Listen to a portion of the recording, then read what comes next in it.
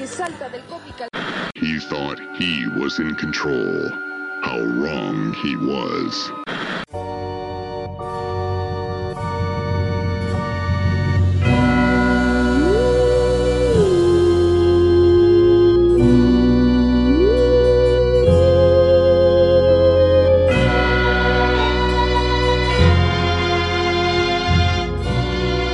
Hey, what's up? Shane with Dynamics Media. I'm joined here with Stefan.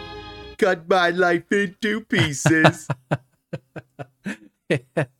And you're tuning into the Dark Side Drive-In, which is our new metal it's our horror theme podcast where we cover movies from the 80s, sometimes 90s, and maybe sometime soon the 70s. We don't know. Who knows? Today. We'll find out. Also, maybe I should have waited until we talked more about what the movie was before I did my Papa Roach bit.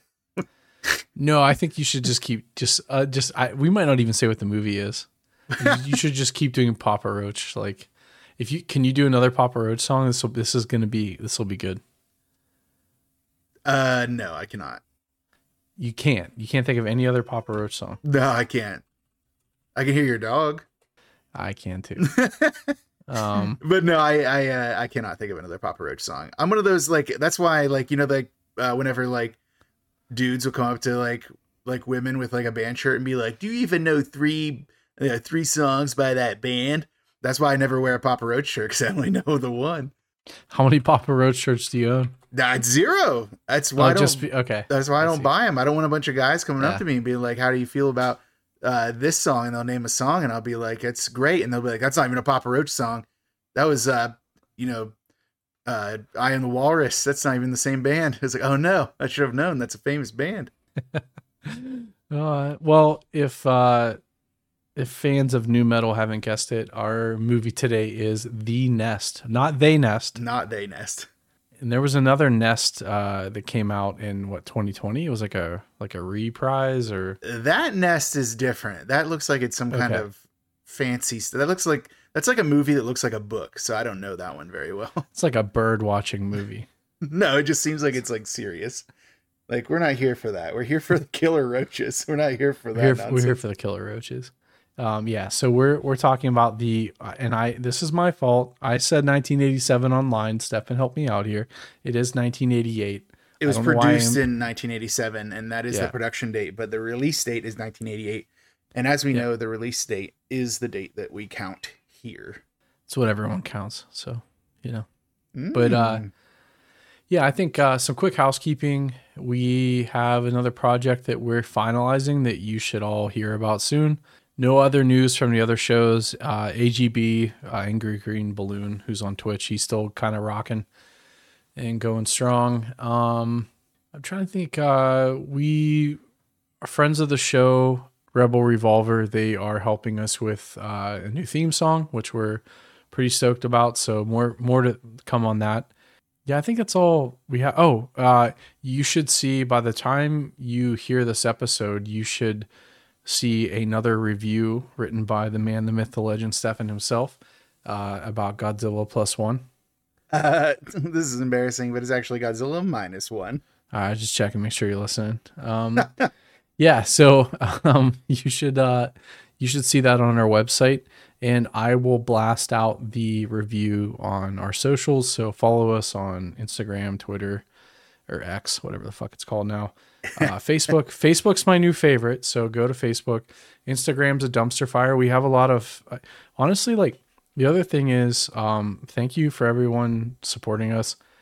We picked up a lot of fans over Christmas, which is kind of crazy because I thought Halloween would have been our time of the season, but apparently it's Christmas. But so thank you to everyone for the kind words, the listens, the reviews, the likes. If you think that any of your friends would like this, go ahead, share it. But yeah, I think that's the only thing I have, the shameless self plug. Well, it's it's during the holiday season. You have all that, like, this atmosphere of like holiday cheer and like togetherness, and it's like, I need to combat these good feelings with some dark feelings. So let's do some horror stuff.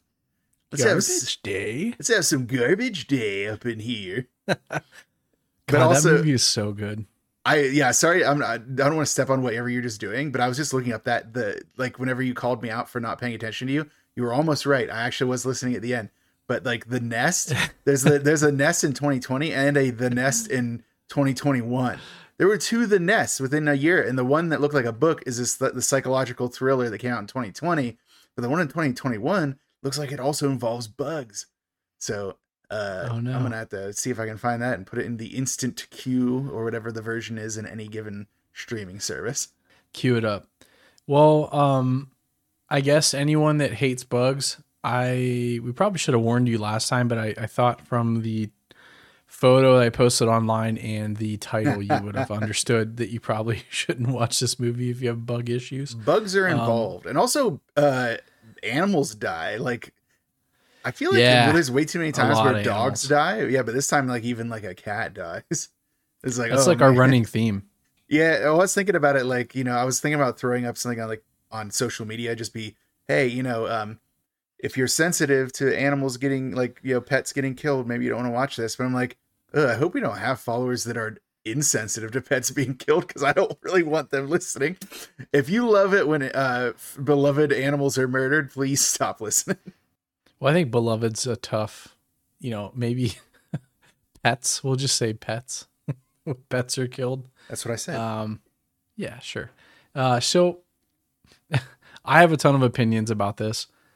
I know you do. We are, again, my fault procrastinating. This is on me, but we're filming the night before release. Is that what you're about to get at? Night before release. You absolute psychopath. Because I am an absolute psychopath. Yeah, I'm excited to get into this one. I'm not to get ahead of ourselves. I'm so excited for our next movie. And I can't wait to talk about it. But so I think a movie you just found out existed like a calendar hour No, you've ago. Talked about it though. So here's the thing. I have talked to you about this movie before. Yeah, I've never seen it, but you have talked about it for a solid, how long have I known? For a long time. So yeah, it's good stuff. I'm trying to think. So if anyone has submissions, they're like, hey, like you should check out this movie. We had a couple people suggest some stuff that I want to rotate in. Probably going to try to get to those. We have the next couple kind of planned out that we're talking about, but if you have any good suggestions, let us know, because just inside baseball, like before we record, we kind of okay, what are we going to do next? And we go through the gamut of what's on our watch list and all this stuff. So it helps us if you could throw in some suggestions, because add it into the rotation. So it helps us out, because sometimes we pick stuff we like and we kind of go on tracks, and you'll see the pattern, right? So yeah, it helps us. It'll become clear what we're doing. Yeah, right. Or we just get together and get drunk and watch weird movies, and then whatever auto plays next is what we watch, and then we're like, hey, maybe we should do this one. Then halfway through the movie, it gets a little weird, and we have to not do that one. So. Looking at you, brain damage. Brain damage. Yeah, brain damage. Dude, I don't think we can do that. I don't know. Yeah, I don't know. I don't think so. I don't know. I could rewatch it maybe with clearer eyes. I could have a different opinion, but I doubt it. That movie was difficult. I'm gonna say this for how drunk we were, and for us while we were drunk to say, I don't think it's a good one. It must be pretty bad. Yeah. It must be pretty bad. So, there are a couple really wild scenes in that movie though that I absolutely, I was so taken aback by, I don't even want to spoil it. Are we ever going to do it? I mean, I would. It's not high on my list, but every once in a while it does cross my queue again, or my suggestions. I'm like, it would be an interesting conversation for sure, but there's also a lot of baggage attached to it because of what happens in it. So I guess we're already kind of open the can. So there's a parasite that can infect you. It's like an Egyptian parasite, but literally the parasite in the movie talks to people. It comes out, and it's and it's very alarming. There's alarming. Because the first time it happens, because the theme of I don't want to say the theme, I don't know, just kind of the whole atmosphere of the movie up until when it talks to you is super serious, and then this just parasite comes out and starts talking. It kind of ruins the whole thing, and then it does some other stuff that is questionable. It's jarring, and then it just continues to jar. It jars you, and then it just gets you with more jars. Yeah. But speaking of jars, because kids like to put stuff in jars like bugs. So what are we getting into? Like, let's do the cast and crew. I'm excited to hear your take on some of these people. Au contraire, mon frere. I do believe we have to play your game. And we have to find out if the listeners were right or if I was right about what I'm not even going to was. edit out my faux pas. You better I not. might even have to do an apology. I even have a new one picked out and everything. It's right in front of me. You got ahead of yourself there. So you pulled a me, ignoring my McMurder the movie. I pulled a me. Okay, so everyone's favorite segment, why they're here. They turn it off after we do the question. Yeah. So last time we did trivia, and the question was, in which 1973 movie does Donald Sutherland pursue a mysterious figure in a red coat? And what was your answer? Don't Look Now. And you are correct. Hell yeah, it was. Yeah. And you were so sure about it.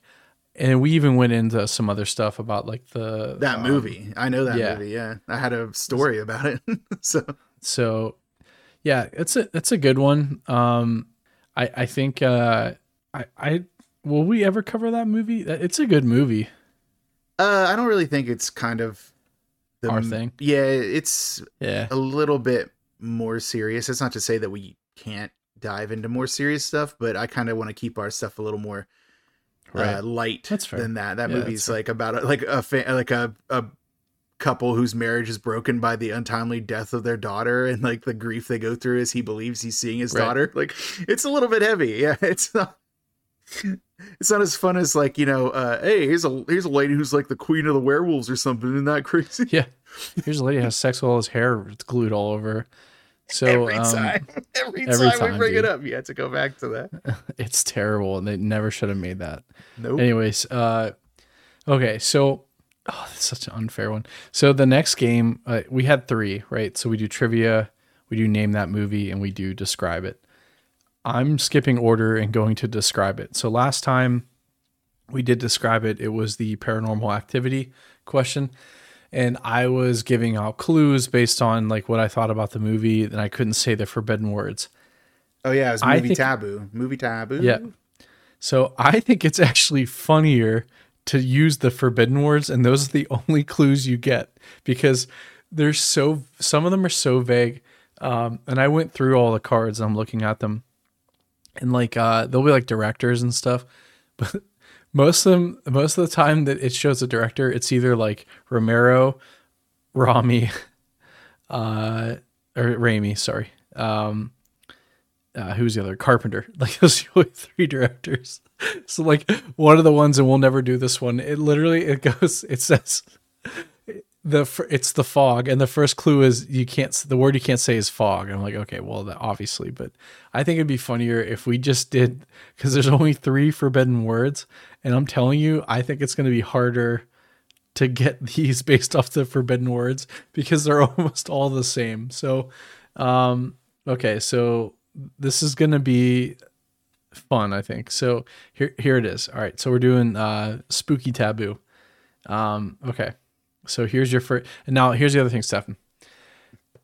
I'm going to do the first hint, and I want you to just like just say a movie that you're thinking of, and then we'll add another hint, and then you can change your answer, right? Okay. All right, just making this thing more and more complicated as we go, as I see. Yeah. Oh, trust me, it'll work. Trust me. All right, go for it. All right. So first clue. Paranormal. All right. Ghostbusters. Okay. All right. Second clue. Ghost. Still feel like Ghostbusters works. Do I have to change it? Do I have to change it? I guess I'll say Poltergeist. You don't have to change it. No, I'm going to change it. Say Poltergeist. Let's see if you want to stay with Ghostbusters. I just want to let you know this is a horror game. So. Ghostbusters is scary, dude. I'm the keymaster. All right. Okay. So the second clue was ghost. No, the second clue is ghost. Okay. Paranormal, ghost. So, all right, go on. So the third and final clue is haunted. And that's all I have to go off of? Which is so funny. Yeah, and then maybe I'll do a fourth clue that will bring it all in to perspective, because I want you to succeed. But because I'm thinking like Poltergeist, Amityville Horror, like I'm thinking like Haunting of Hill House. I don't know what era it is. Like, it could be Hell House. Then so that's the clue I'm going to give you is the timeline. Okay, that's fair, right? Fair enough. I mean, as fair as it gets, I guess. Okay, dude. The Ghostbusters hit every single one of these categories, and I think that's so funny. Okay. Do you want like a decade? How do you want to do that? I don't know. I feel like that because of how vague this is, can I at least get a year? Would you be willing to go to the year? Ooh, I think if I do the year, you'll get it. Is it too much? All right, I guess do the decade. But like, there's okay, any number of movies in a this will be the guinea pig. Okay. All right, let's see how this works. This is a 2010 to 2015 movie. Okay. Wait. And the clues were what? Good. It's that. That's the 5-year window is between 2010 and 2015. Okay. And if it gets too hard, I'll give you the year. So, I'll tell you what, it's 2013. That's the movie. That's the year of the movie is 2013. So the clues were paranormal, ghost, haunted, and the year the movie was released was 2013. All right. So no Googling. My phone isn't even by me. Oh, wait, it is by me. But 2013. I'm going to probably go with. All right. That was when those ones were getting big. The James Wan stuff and the Warren family ones were just starting to come out. I'm pretty much between Annabelle, Insidious, or The Conjuring. I think I'm going to go with The Conjuring. That's what I'm going to say. Okay. So lock it in. Lock it in, The Conjuring. So we'll post it on Facebook, and you all can listen along and try to make some guesses. And next time, we'll let you know if you're correct. So thank you for remembering. I can't believe I forgot, but hey, what are you going to do? I blame the Uncle Nearest whiskey that I've been drinking. So shout out to Shane's Whiskey. Free sponsorship. Yeah. So, all right. So well, now that we got the game, stay tuned next time, or stay peeled next time to see if I was right or not. And also, we'll put it on the Facebook group, right, and let people do their guesses. Although that's going to be like major honor system. Like, y'all better not just be Googling that year and like the word ghost, like 2013 ghost movie. It's like. Although any given year, that's the problem. Like any given year, there's so many ghost movies that come out. I just went for the heaviest hitters I could remember from like the 2010s to mid 2010s era. The whatever you call that, the 2000 teens. Tweens. So hey, final piece of housekeeping. The shirt stuff is coming. I promise. I swear to God. I know some of you have messaged me like, "Get me a shirt, asshole." You don't have to. You don't have to bring it up every time and remind everyone. Well, I feel bad because like a couple of our friends, like actual friends in real life, have messaged me like, "Hey, I want a shirt." I think one shirt I'm gonna design, and you can steal this, whatever, or design it for me and send it to me. Thank God, please. Is Stay Peeled, and we'll just have like a peeled like skeleton or a human. Put our logo over it. I think it'd be kind of funny. So. Yeah. You like that? A peeled skeleton or human? You mean there's like the flesh is rendered? Yeah, right. That's funny, right? But like do one of those things where it's like the frog where it's like pinned and there's like little lines going through it. Yeah.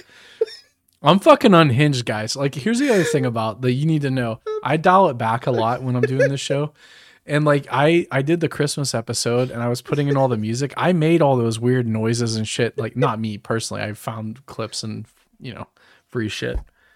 And I spliced it over the Christmas music and I called Stefan. I'm like, hey, I need you to like keep me in check here. Are we in good? So. And I absolutely will not. I will not stop you from the crazy stuff. Yeah, so maybe stay peeled for that shirt because if we make it, I'm literally I might give those away. So You do know a peeled skeleton and a peeled human are basically the same thing. Once it's so peeled, okay, it's hold on. skeleton. So a skeleton shows the bone. I'm thinking like peeled flesh. You just see the muscles and stuff. Oh, you want to see the sinew? Yeah, sinew. Yeah, Yeah, you're a gross person, dude. I'm a rude dude with tons of tude. So let's Anyway, get this move. Yeah. Speaking of a New England town that gets taken over by carnivorous, Is it New unkillable England? roaches. All right. It is, yeah, man. It I looked it up because it wasn't filmed in New England, and but it is meant Right. to be. It is meant to be like It's filmed in California, right? Yeah, I mean, it always Yeah, is. for yeah. sure. I think it was Losers. filmed partially somewhere else, probably some of the exterior stuff, because there's not a lot of coastlines that look like New England coastlines in Yeah. California. At least I assume not. But then again, California's huge, so I'm sure they have It is. all sorts of biomes. But I yeah, don't know no, how their lighthouse game is either. that I don't know. Yeah, I don't know how their lighthouses are going. I mean, I assume they needed them. So, it wasn't like they were discovered like in like 1970. But yeah, maybe they don't have as many lighthouses on random islands. Because as we all know, our friends know, and now our friends via this show will know that it's my longtime dream to live in a like a New England fishing village. Maybe I'll be in a lighthouse. Maybe I'll be on a fishing boat. Either way, that's the dream, baby. Just take me to You'll battle in attack. sleep.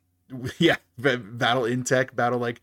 Yeah, that's the thing is like all these movies, it's like always one thing or another, and I love that it's like a proud tradition that's continued, because even like what was that show that came out on Netflix a couple years back, Midnight Mass. It's like, well, we're gonna deal with roaches. I'm gonna deal with vampires. No matter what happens, these like sleepy seaside fishing villages, things never go well for them. But man, to be there when it happens, To live, to breathe. like I'll spend all my days just like, going out on the boat if that's my job, catching fish all day or crabbing or whatever people do. I don't like seafood, so that's not part of the fantasy. And then coming back, going to the local like diner for dinner, or like the local tavern for a drink with my fellow sea dogs, until one day the supernatural finally comes. It could even be like the fog, it can be spooky ghosts from the ocean. I don't care what it is, but I'll be there and I'll be ready for all these years of experience watching these movies.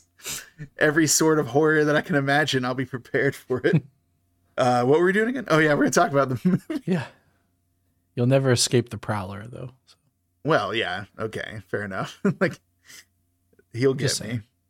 Well, no, but here's the thing. I'm not his target victim type, so that actually, I hope it's not a prowler. I hope it's something cool like murderous roaches or spooky fog ghosts or humanoids Some from the leaked deep. nuclear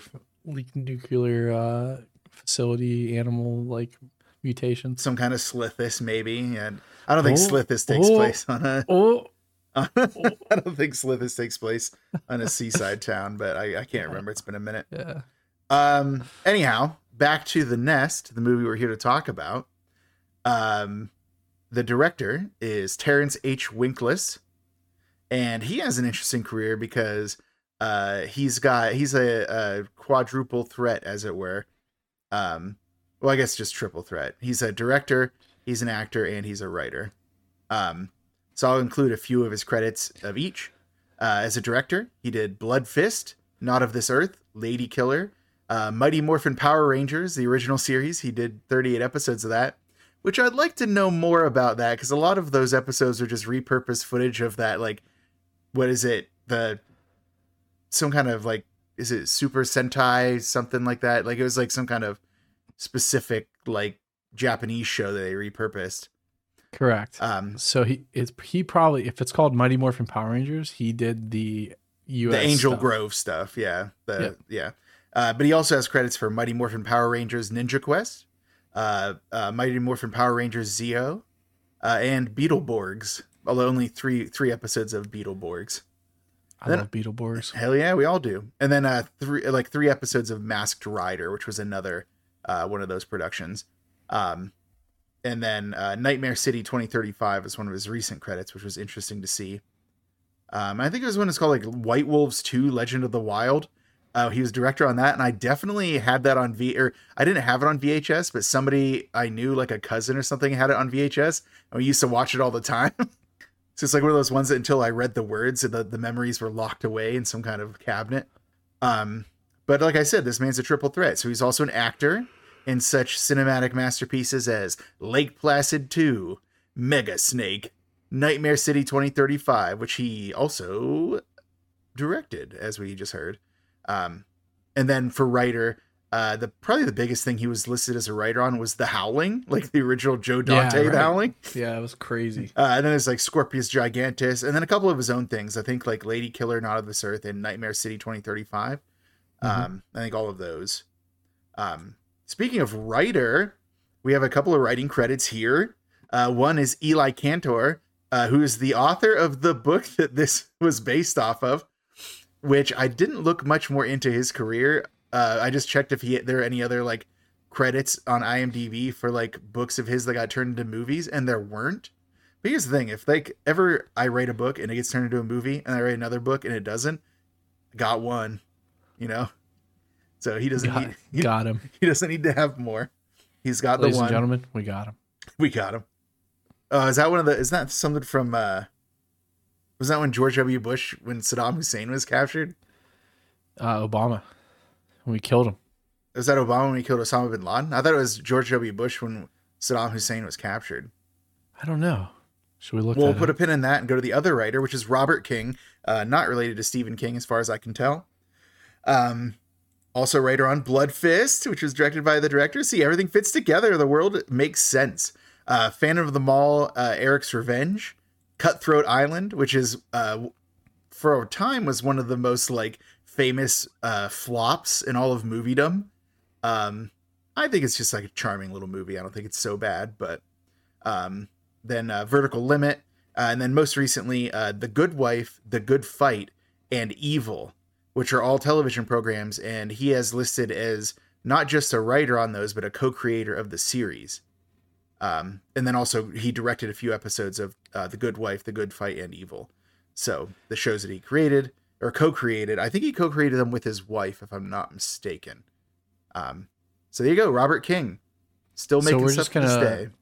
We're just gonna glance over Vertical Limit, or I can't remember if I know what Vertical Limit is. Is that the rock climbing movie? Yes, it is the rock climbing movie. It's so good. With Chris O'Donnell, isn't it? Like, yes. Scott Glenn, Chris O'Donnell, Bill Paxton. Hold your tongue. I was gonna glance over it. I didn't know. One of the best rock climbing movies next to Cliffhanger. Yeah, and then what's the third?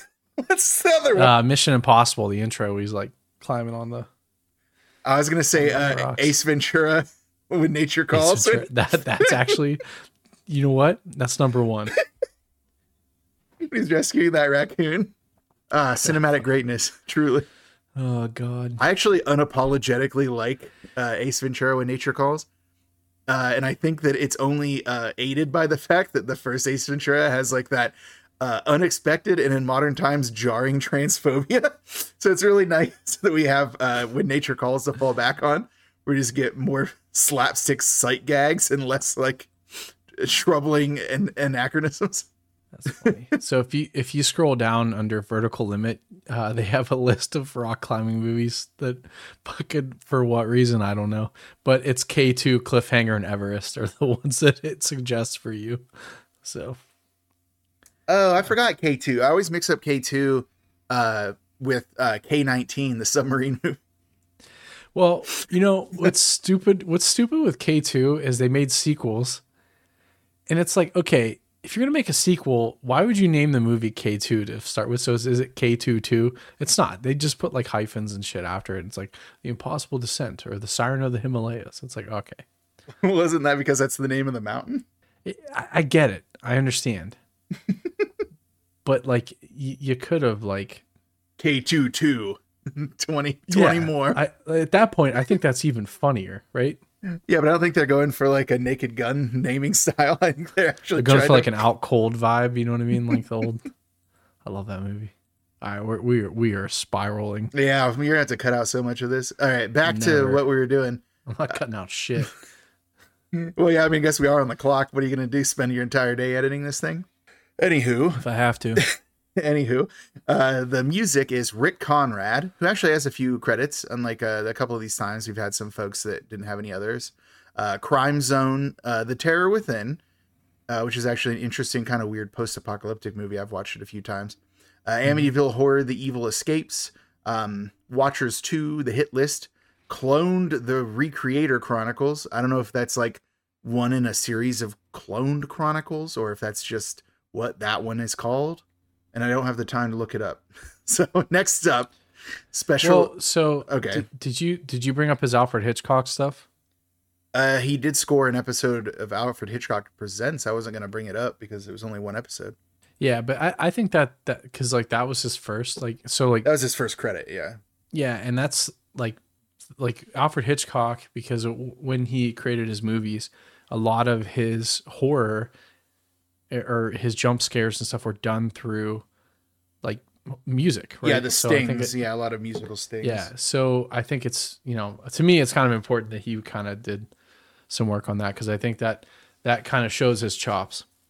Well, I'm more than happy to admit that I don't know enough about like the show Alfred Hitchcock Presents, like how involved he was, how much it, aped his style, like how prestigious it was to be a part of it. I brought it up before for people, and there are actually a handful of people on this list that have the cast list for this that have credits on an episode of Alfred Hitchcock Presents. I just don't usually bring up if they're just like a one-off in an episode.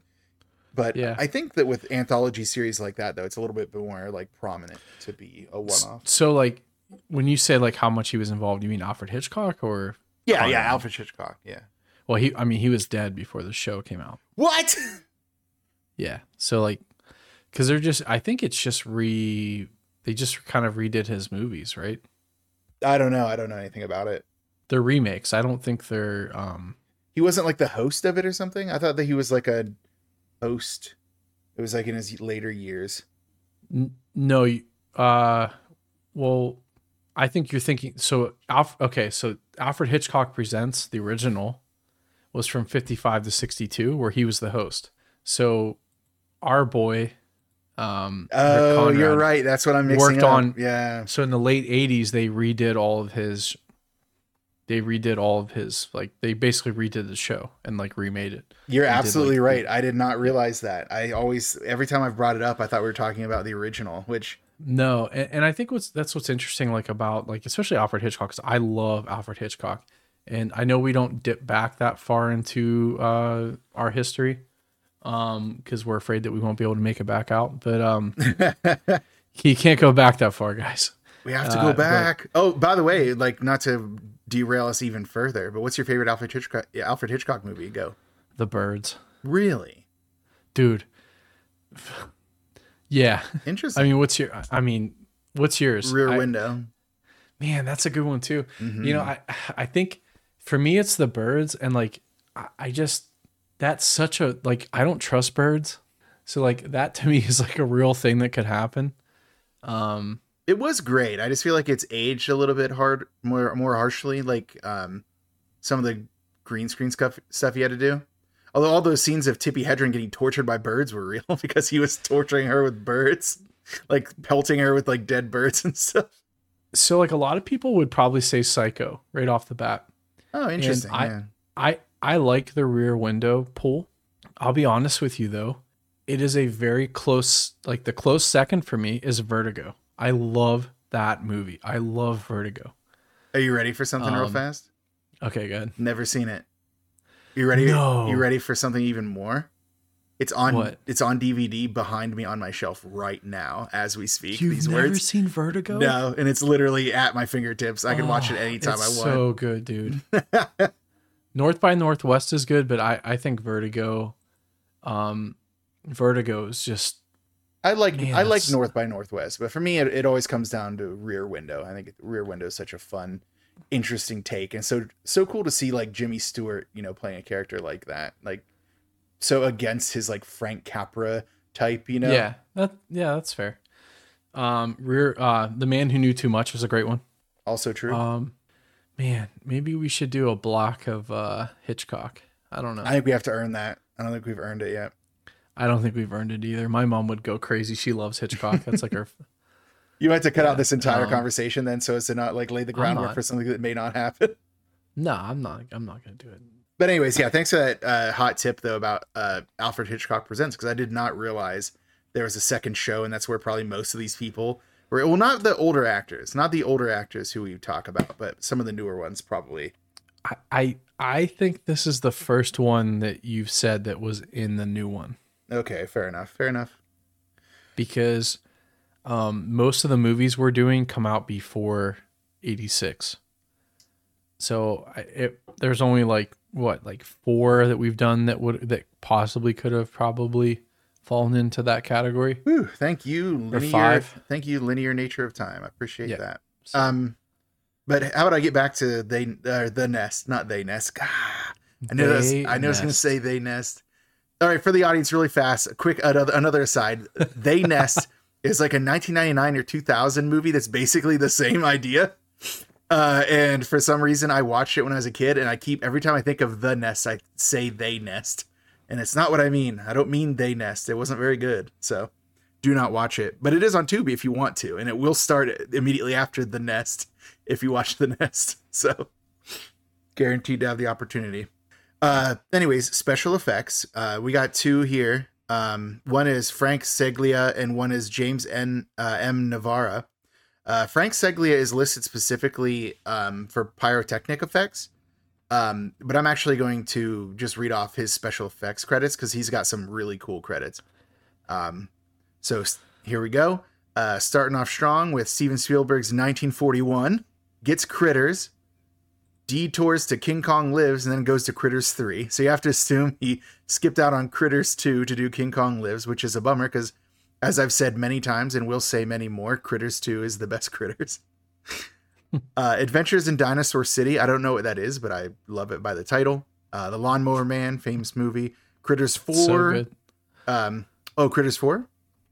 No. The Lawnmower Man. Yeah. Lawnmower Man. Yeah, I know. I mean, Critters 4 is good. But Yeah, it's all right. Menace to Society, Night of the Demons 2, Dumb and Dumber, Leprechaun 3, Halloween: The Curse of Michael Myers, Hellraiser: Bloodline.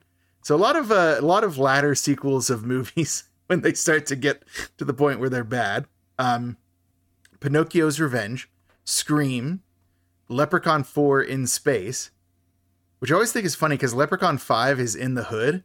I always think it's funny that Leprechaun went to space before he went to the hood. Like, what are you up to, Leprechaun? Like, that's so hard to go to space. Then Sometimes They Come Back, ellipses for more, which is, I think, the third. I think it's Sometimes They Come Back, Sometimes They Come Back Again, and then Sometimes They Come Back for more. But lightening up a little bit with Smart House, the Disney Channel original movie. that was actually good. Yeah. It wasn't, but And then getting back into spookiness again with Red Dragon, Resident Evil Extinction, The Collector, Sorority Row. And here's a fun one. 41 it's actually 57 episodes of Drunk History.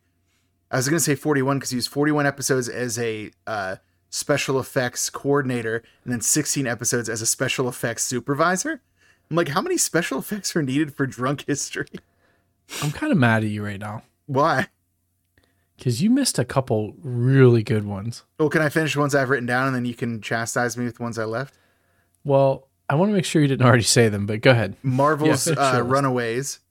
Yeah. Swamp Thing, the most recent TV show, which is super underrated and was canceled before its time. And then the most recent credit he had is like last year's, was it Rap Shit? Or do you say shit? It's SH exclamation point T. I don't know. Yeah. And that's something I'm kind of too afraid to ask at this point, but You gotta be. could you start your credits, start at Lawnmower Man, and then I want you to end at Leprechaun. Which Leprechaun did you bring up? I brought up Leprechaun 3 and Leprechaun 4. Okay, can you go between Lawnmower Man and Leprechaun 3? Critters 4, Menace to Society, Night of the Demons 2, Dumb and Dumber, and then Leprechaun 3. Okay. What did I leave off that you wanted to be there? Did you just not fucking watch Surf Ninjas as a kid? I have no idea what that is. Get out of here. You don't know what surf ninjas are? No. Or is? Are is? That would be is because we're talking about the movie. Okay. Well, have you watched Three Ninjas? Yeah, of course. Okay. Imagine that, but the main characters are Polynesian and they listen to Van Halen and they also are really good at karate. All right, I'm sold. Let's watch it. Next episode, we're doing surf ninjas. So if you've never, if you're like, how the fuck do you know about surf? Like, why surf ninjas? Like, what possibly could have ever led you to the masterpiece that is Surf Ninjas? That stars Rob Schneider, by the way. You know. So is this a bug or a feature? Yeah. So this movie was in the credits for Teenage Mutant Ninja Turtles. Oh, wait, I've seen this. Yeah, this movie's so fucking good. Like when I was a kid. Yeah, I was like a little kid. Yeah, I can't believe you skipped this. This is like one of my, when I, as a child, like if I like could picture my child, I was only like 4 when this came out, by the way.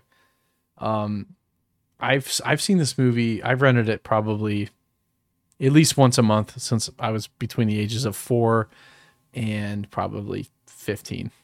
No, you're right. Yeah, that was the same era as like the Three Ninjas and Three movie. Ninjas Strike Back and all that. So yeah, I definitely, looking at the cover, I definitely have seen it. I did not see the cover in my defense. I think this is the movie that had Baltimora Tarzan boy in it. No, that's. I think this is it. No, that's Ninja Turtles, dude. Really? I think this was in the credits. I think this is their trailer. I think it was that song. We'll have to watch it. Leslie Nielsen's in it. I'm pretty sure, right? Isn't Leslie Nielsen the bad guy? Yes. Sorry, I'm looking at what movies. So it's, according to the internet, Tarzan Boy by Baltimore was in Teenage Mutant Ninja Turtles 3 and Beverly Hills Ninja. Beverly Hills Ninja. Okay, so that's what I'm thinking of. But why so would you think of Beverly Hills? Hold on. Ninja? Right. So this is in the Teenage Mutant Ninja Turtles 3 is my favorite one, which everyone hates. Oh no. It's not Leslie Nielsen, but you just lost us listeners with that opinion. Whatever. It's a good fucking movie. So where they go back in time? If you want to argue, yeah, they go to Japan. Oh, pizza. But no, fuck you. No. That's a good fucking movie. It's Secret of the Ooze, dude. I'm not gonna. Secret of the Ooze? You serious? Toka and Razor? They're babies. Dude, that's such a good movie. That's the whatever. Anyways, so this movie is in the credits, like the previews for Teenage Mutant Ninja Turtles 3. So all right, good enough. Like, all right, so whatever. Another tangent down, and we're not even. I will aggressively defend Teenage Mutant Ninja Turtles 3.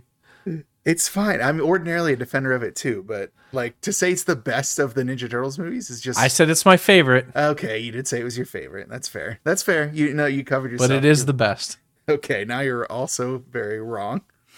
I think the best one's 2, but yes, yeah, that's correct. Yeah, good. Yeah, all right, you're correct. Favorite 3, best 2. Little too, Raph. All right, but next up, we're gonna go to the other special effects guy, James M. Navarra. Not of This Earth, you might recognize as one of the director's earlier films.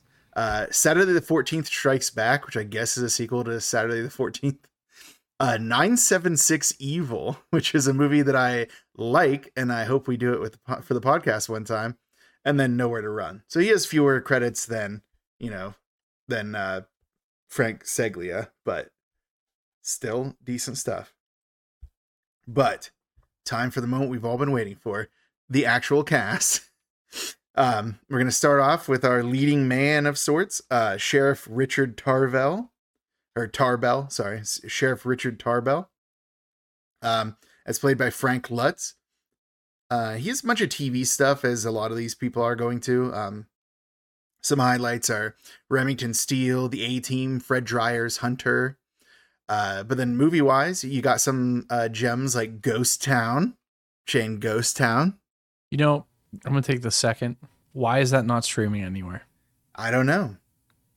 We tried. It's actually rated as one of the best Western horror movies of all time. So yeah, horror Westerns, just, they don't make them like they used to. They don't make them. They don't make them, yeah. When Harry Met Sally, some more TV stuff, a little bit of Star Trek TNG action, some Matlock stuff, but I'm not sure if it's one where Matlock faces off against a ghost. Walker, Texas Ranger, Beyond Belief, Fact or Fiction. So a lot of one-off TV stuff, not a huge career. If there's anything that you wanted to point out that I really started like glossing over things that I didn't care about for a lot of these people. So it's very possible for me to have missed things.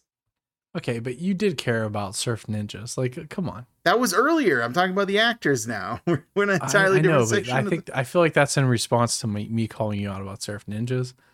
No. I'm always happy to have my work checked live on the air.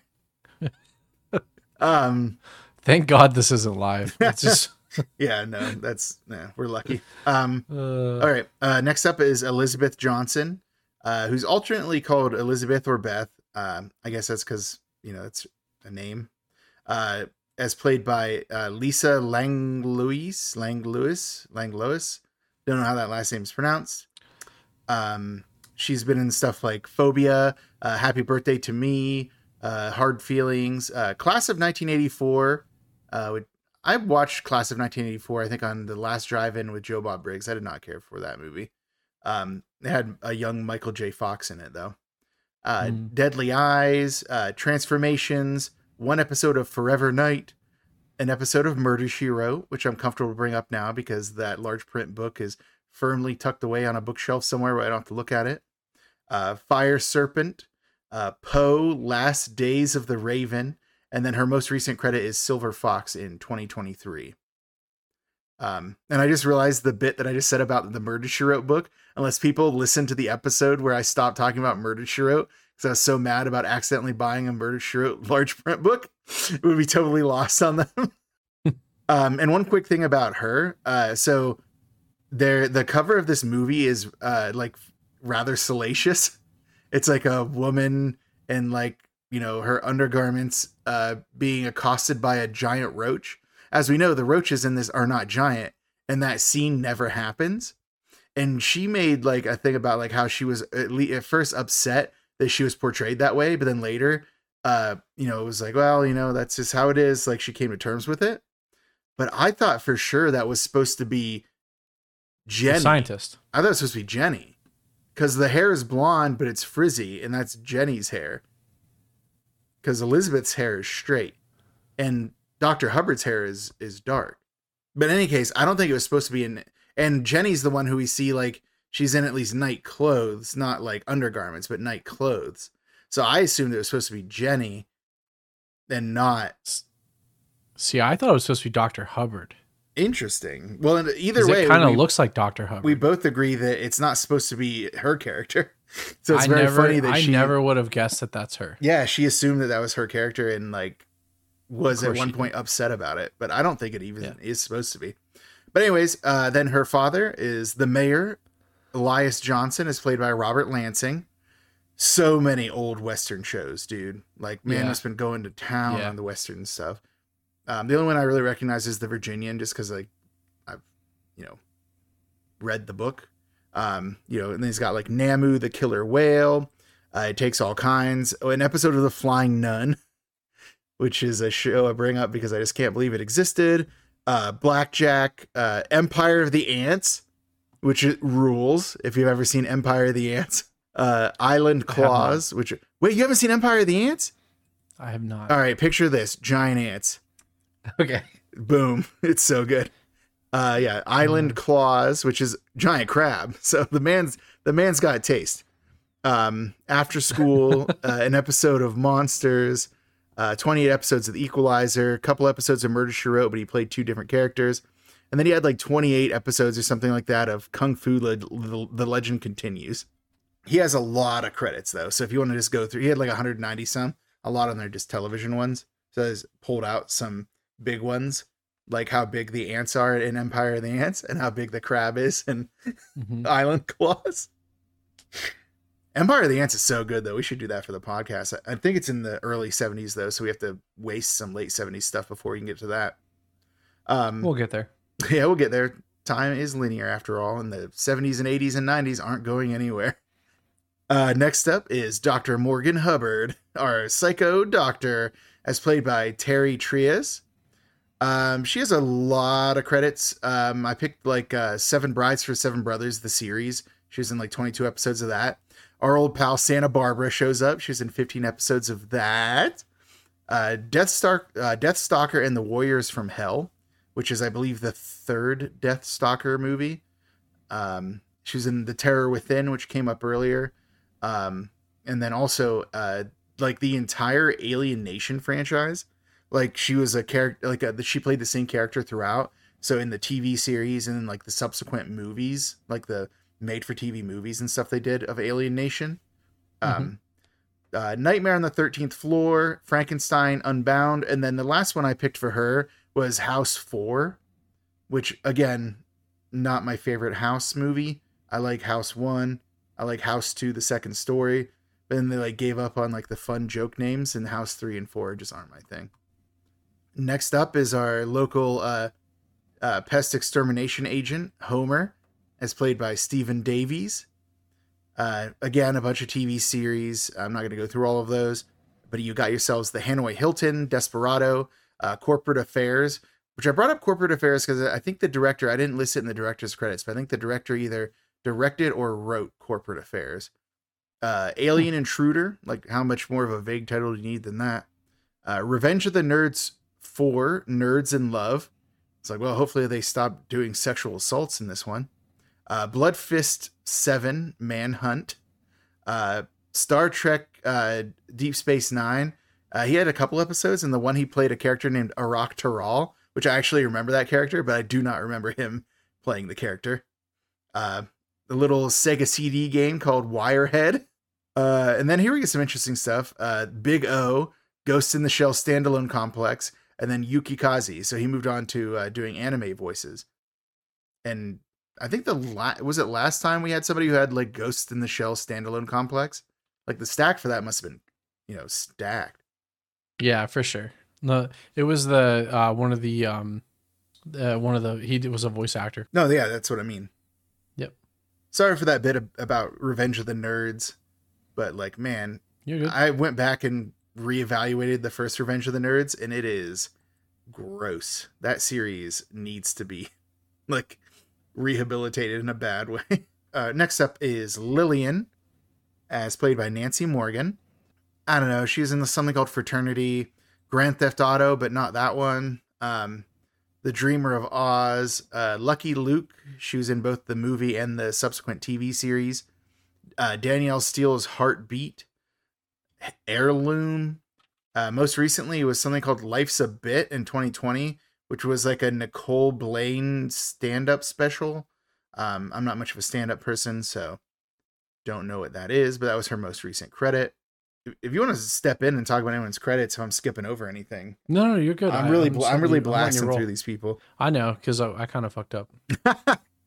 Next up is Jake, our local resident kook, and also Lillian's father, as played by Jack Collins.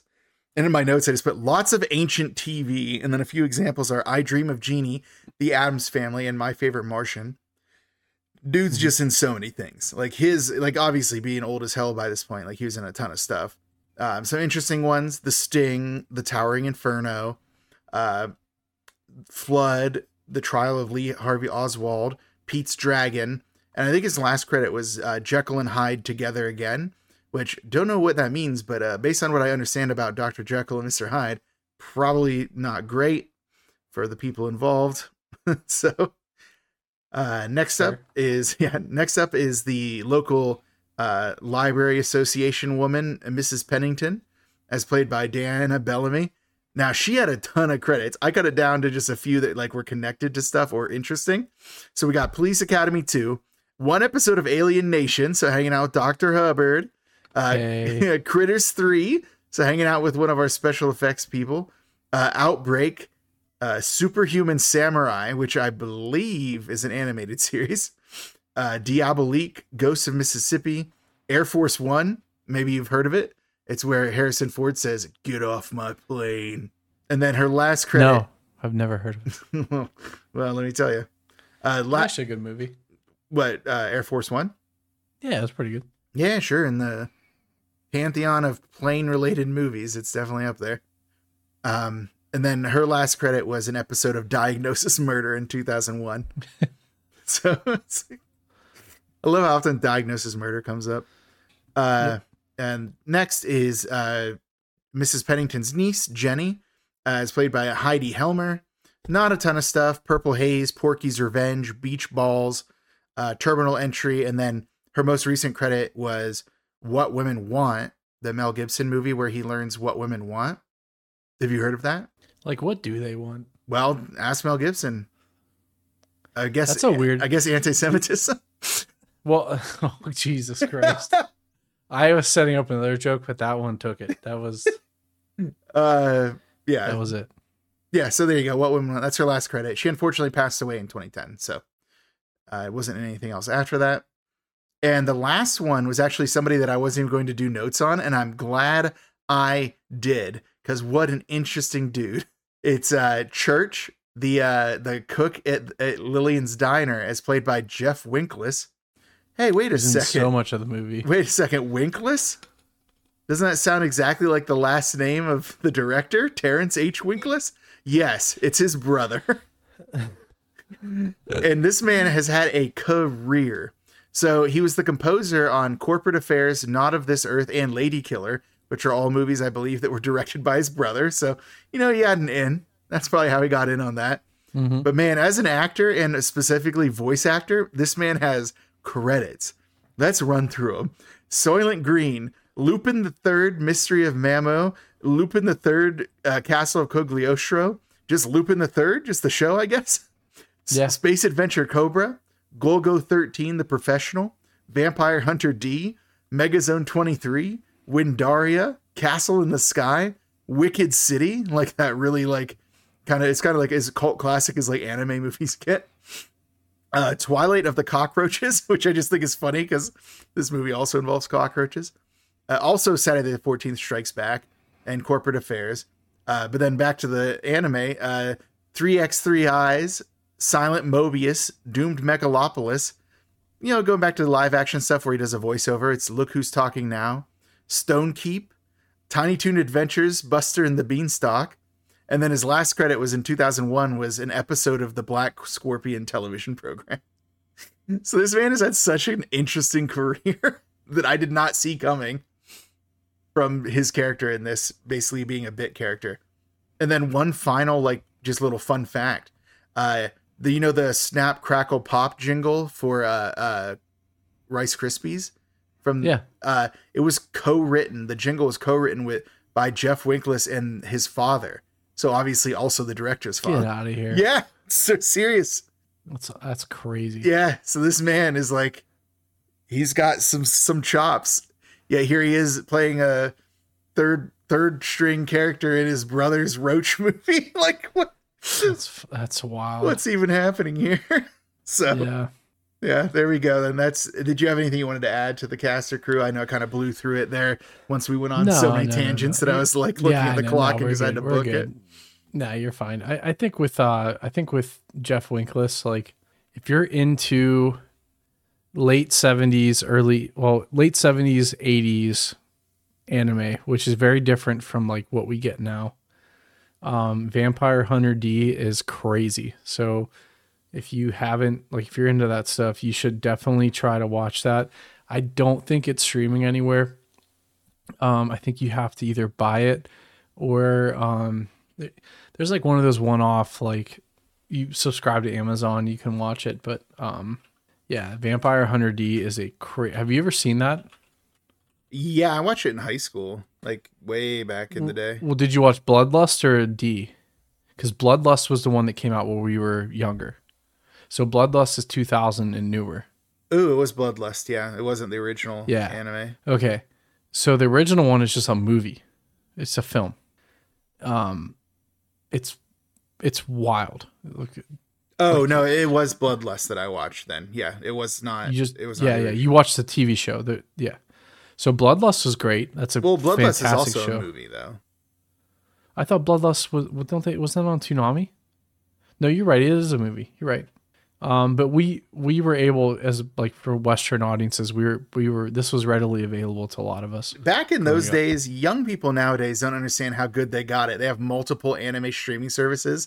Yeah, they like release. We had Cartoon Network. Yeah, we had like Toonami, and then we maybe had like if we subscribe to like Kazaa, LimeWire. well, some of the premium movie channels would sometimes have like a dub You're right. of something Yeah. on. Like you could get Wicked City, you could get like Goku the Night Eye, like you could get Ninja Scroll, like some of these things. But like yeah, otherwise it was just whatever Toonami gave us, and then they finally gave us like the what would later become Adult Swim Toonami, but at the time it was just Toonami, but at night, and they'd give us like the unedited stuff, so you could actually see the violence and not have people pretending that it was like kid friendly, which was funny.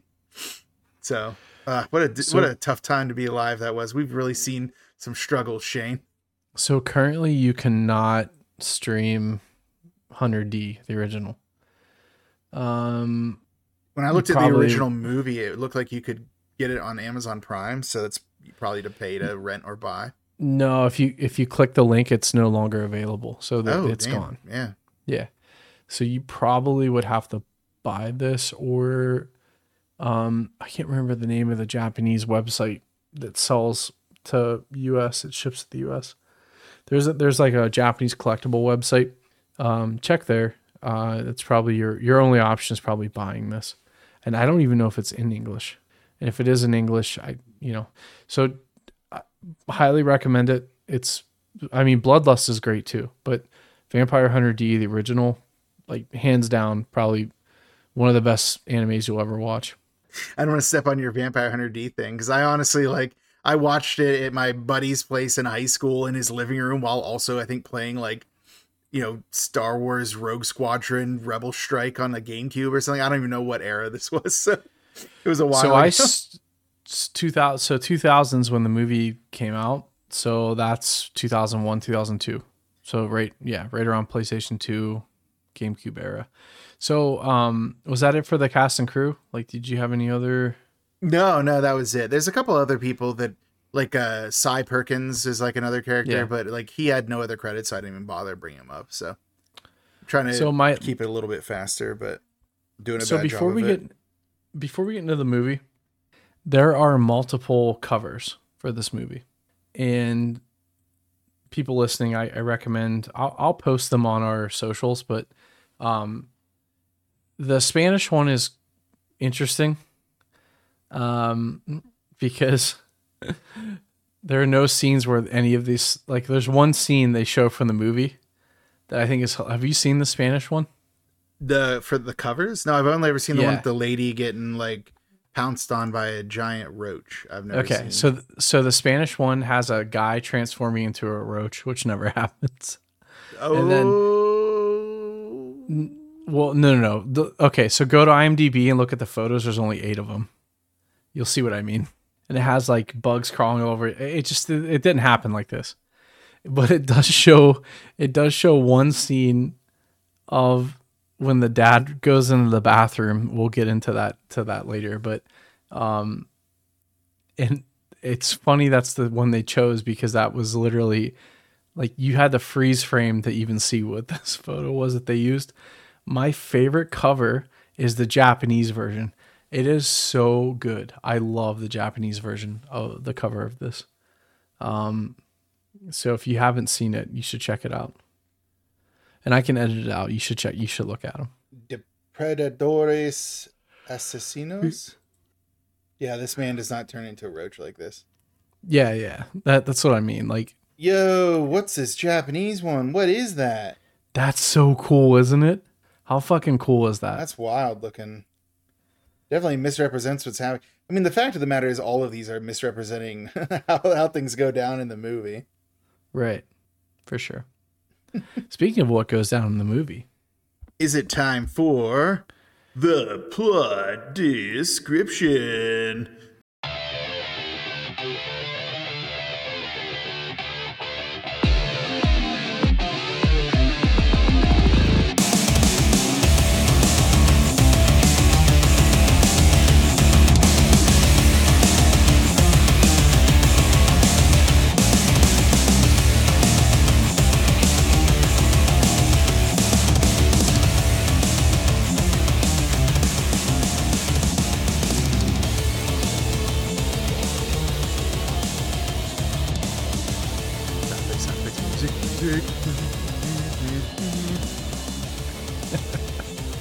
Is Doesn't it help when I do that? It does everything. Anyways, let's go through this. I only got. Let's fucking do it. Let's do the thing. Let's do the thing we do. I've been swearing a lot. I'll dial it back.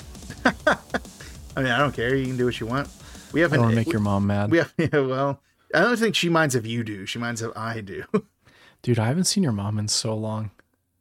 It's been 10 years probably. Yeah, I guess whenever the last time you went to Titusville would have been. Yeah, because we went to your.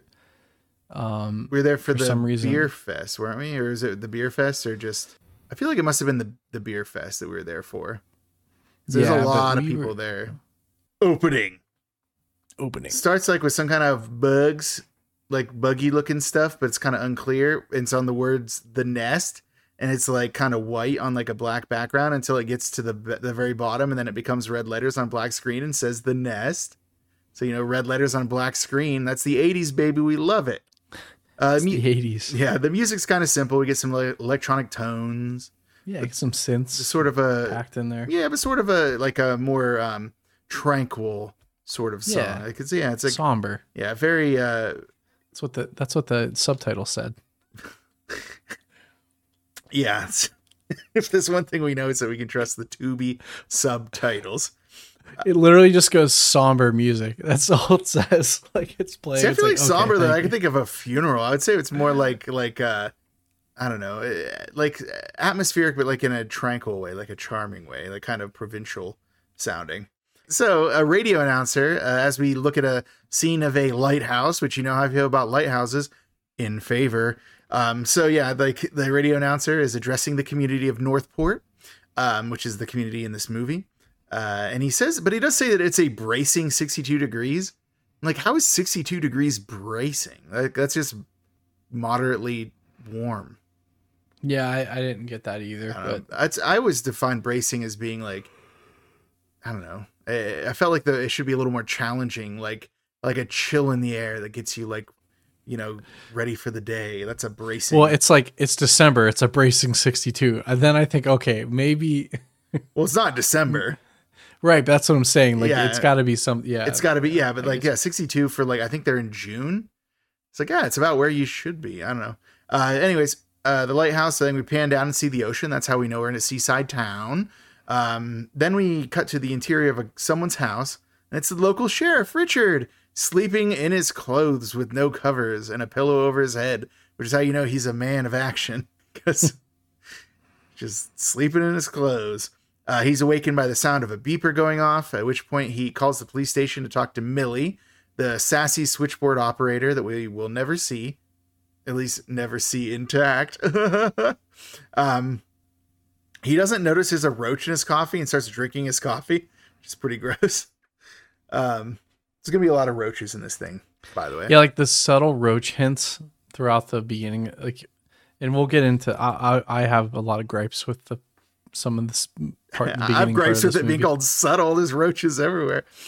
Yeah, but Millie is saying that they have so Millie says they have a bunch of strange calls, and starts to go through what seem like pretty basic calls based on how they react to them.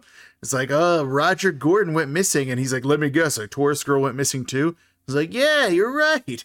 And also, there's a barking dog at the Intech trailer. He's like, oh, not that again. It's like, oh, Mrs. Pennington from the library called about the books. It's like, it seems like it's just like business as usual for this like little tiny town. During the call, he does see roaches on his toilet. And then he jiggles the toilet handle, reaches into like the tank, and then pulls his hand out to additional roaches. And then he finally, after drinking from his coffee several times, notices the roach because he drinks it and has to spit it out. Yeah, he does a roach spit take. So gross. And having lived in an apartment once that had a lot of roaches in it, so gross. So gross, dude. It's one of the worst things that's ever happened. Like, I could not wait to move out of that place. Next up is the final bit of exposition from Millie, who, during this entire like roach experience has been on the phone or on the radio he called her, right? So was he on the phone or was he on the radio? I think it was a two-way. I think it was a two-way. Yeah, it was like a handheld radio. Because I was going to say, it was on the phone. It's like, wait, no, but they didn't have cell phones yet then. And then the final bit of exposition then is that there's a VIP flying in for the mayor's birthday. So Richard will have to pick them up because I guess the sheriff's duty is also to pick up high profile guests to this like 700 person town. But he goes outside to get Well, do you think she did that because they had some history? Maybe. If so, Millie's a sneaky one. Well, because like that was like the gossip of the town. Remember? Well, because the mayor doesn't know that Elizabeth's coming. So I assumed that it was Elizabeth who called up Millie at the police station to arrange her pickup. So it's to surprise her father. So yeah, I think Elizabeth was the mastermind of it all, not Millie. But that's just my 2 cents. Because I imagine Millie would know that Richard is currently seeing another local woman and wouldn't want to betray another local woman for some floozy who ran off to the big city and left their town in the lurch. But next up, when Richard goes outside, he sees our man Homer riding by on his moped, the local exterminator, their pest killer. He doesn't like to be called exterminator, but that's what he essentially is. But unfortunately, the sheriff's unable to catch him before he drives past. What is it then? It's at the diner, and Homer is talking to Jake outside of the diner. Jake's just asking Homer if he would like to go hunting, and Homer says he's always on the hunt, and then mopeds off. It's like, man, you can't get much cooler than that. Way to go, Homer. So good. And then, but then it's another instance of him like leaving just as the sheriff arrives to try to stop him again. But then our old codger Jake is asking Richard if he has pests, and Richard's like, well, yes, I do. And then what Jake's like, in order to deal with them, you need to not leave food out. Like Jake's just like your local, like weird old dude, just like saying random crap with occasional moments of lucidity. Like profound moments of lucidity. Sure. But then, yeah, Richard goes into the diner and addresses Lillian, who, again, we know is Jake's daughter from later, but there you go. It seems that they're an item because, what was it? She had gone to the mainland and he was like, I was wondering where you were or whatever. And then then Jake kind of comes in and is like, the sheriff's got pests. And Lillian's like, come on, Dad, don't give him the business. She's trying to get married. Local diner patrons are saying if it isn't bugs, it's rats. It's like a really weird situation of everyone just like giving their 2 cents. Like if it's not bugs, it's rats. And Jake's like, rats are worse than bugs. Spoiler alert. Jake's not going to agree with that later. And then like Church comes out from the cook. Church comes out. He's like, this entire island is a cesspool. It's like, geez, Church, why don't you dial it back a bit and let people enjoy their breakfast? Well, to be fair. Well, he's not going to be totally wrong by the end of this. Yeah. And that's when Lillian is telling Richard about how she went to the mainland and bought him something and hands him sunglasses. And then when he puts them on, a guy that we'll later learn is Mr. Perkins, or Cy Perkins, I believe is his first name. It's like, you're a real piece of law enforcement, Sheriff.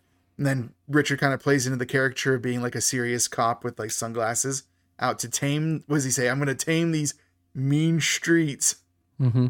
So it seems like, they all have a pretty fun little dynamic in this small town. Hopefully nothing happens to kill them all. Richard, wearing his sunglasses, is driving along a small seaside road that barely constitutes a road. It's honestly like one lane. I don't even know how, like if you have through traffic, what do you even do? But on his way, he sees a hydroplane on the ascent. And then it lands. And then we see for the first time a sign for Northport. It's like Northport, Mayor Elias Johnson, population 700 for now. It doesn't say that on the sign, but it says it in my mind. Then the plane also has wheels because it's part of Northport Flying Boats fleet that I guess shuttles people from the mainland. So we see a young blonde woman getting off the plane that we will later learn is Elizabeth. And by later, I mean by every single person who calls her by name for the rest of the movie. Her presence, catches the sheriff's attention. And, that's one of our shorthands for these two had a relationship in the past. Am I right? And then they really got some mileage out of the sunglasses. Yeah. Yeah. They made use of their props. Chekhov sunglasses. If you have sunglasses at the beginning of the movie, when you meet a former love interest, you have to use them to show that he knows who that is. But yeah, the ride in the SUV is awkward. They both start talking at the same time, like they just learned how to communicate. Elizabeth is remarking about how she doesn't know what to say after so long. It's like, well, no shit. Richard is like, how about I missed you? It's like, oh, hey, buddy, coming in a little strong. Just try to play a little bit cool and then just put up an angsty, like, away message on your AOL Instant Messenger or something. Right. So Elizabeth's like, oh, you're sheriff now, and then asks if his dad retired, which is the first hint we get that Richard's dad was the former sheriff. And Richard, never one to let a moment go where he can't ruin the mood, says, no, he's dead. Elizabeth says she's sorry, and he says it's been a while now, which also is meant to be a jab at her because she's been gone so long. Then when they drive, they just drive by apparently a place that used to exist called Dan's Bar. And Richard says, oh, it was torn down a while ago. It's like, oh, you get it? She's been gone for a while, Shane. Yeah, well. And then it turns out she was gone for like 4 years. It's like, that's a blink blink of the eye in terms of like small towns. Like, shit never changes there. But then as they're driving, I see a banner for an upcoming Fish-A-Whack festival that I'm very interested in, but the movie will never address. So was disappointed by that. Some things in movies like this catch my eye, and the Fish-A-Whack festival was among them. But then we get to... How dare they? I know, man. He's going to dangle his Fish-A-Whack in front of me and not give me what I need. But then there's kind of flagged down by a woman in a rocking chair who's like yelling for the sheriff. It's Mrs. Pennington. She flags down Richard to show him a book that has the pages falling out, one of Millie's calls from earlier. And then she like casually says hi Beth to Elizabeth. It's like, she's been gone for 4 years, and she acts like she's just like, hey, how's it going? You're just here again. But like as Richard handles the book, the pages fall out, and then a young woman is coming by and is laughing and clearly fawning over Richard. And I put in my notes, I guess we have another Prowler situation where some goofy looking cop is just irresistible to all women. Because he's just kind of looks like a fucking derp. Mark. He just looks like a derp. He's a mark. Richard is just a mark. So yeah, but no, it's apparently like that's what they Pickens is slim on this island. It's either Mark or what's his name? Or Mark. Or no, it's either Richard or Homer. Homer. Yeah. And then no one's the pest guy. He's like, excuse me. He has some real utility. What kind of law enforcement does this island really need? Yeah, right. But Richard just explains that it's either bugs or rats that eat the glue out of the bindings, and Mrs. Pennington is incredulous because it happened to every single book. And then Jenny intervenes with like who's that? And why does she get a ride? And it's like, yeah, we get it, Jenny. You're into the cop. Just fucking lay off, dude. Like, we're trying to get through a movie here. Mrs. Pennington drops some quick exposition that Jenny is her niece who's working with Perkins for the summer. Will this backstory pay off? No. Then Mrs. Pennington says that there will be hell to pay with the library committee if he doesn't resolve the bookbinding issue. It's like, what do you want him to buy? Like, dude, go buy you some Elmers for these like books. Like, what do you expect him to do to re-glue your bindings together? Then she tells Elizabeth to say hello to her father for her. Under who her father is. Well, hopefully there's a smash cut that tells us it's the mayor. He's meeting with a local merchant that we'll later learn is Cy Perkins, who's talking about how he made all of the improvements that the mayor and Intech have asked him to make, but he needs money from Intech to avoid raising his prices. So it seems like Intech, the company, controls a lot. Did we explain that Intech is the company that like has a presence on this island? I mean, this is the first time it like really comes up. Yeah, the only other time it came up was when they said the Intech shed about the barking dog. Yeah. Right. So yeah, Intech is like this company that is doing something, and a part of the island is like closed off to their like investment in the area. And I think everyone thinks it's condos, but spoiler alert, it's roaches. They're up to roach business. Spoiler, roaches. Spoiler alert, roaches. But the mayor and Perkins' conversation like kind of comes down to like the mayor just being a dick to him. He says he's not going to let a provincial merchant like him drive the tourists away, and he'll get his money whenever Intech decides he'll get it. It's like, geez, mayor, like, I'm pretty sure that Perkins owns the only grocery store on the island, so maybe you better watch your shit. But anyways, we get an exterior shot of the house, a very huge house for a very small island. And then what Richard asks Elizabeth how long she's going to stay. And she's like, she's being really cagey about it. It's like, I need to visit my father. But perhaps we could see each other later tonight. And I'm like, yo, Sheriff's already out here two-timing my girl Lillian, who he just met with at the diner. That was kind of fucked up. Yeah, the sheriff's not a good dude. He's up to no good over here. Like, I get that they have history, but he can't just like abandon Lillian like that after getting his dope shades. But yeah, Elizabeth goes into the house. There's some opera music that is playing. That's how we know that the mayor Elias is a very cultured man.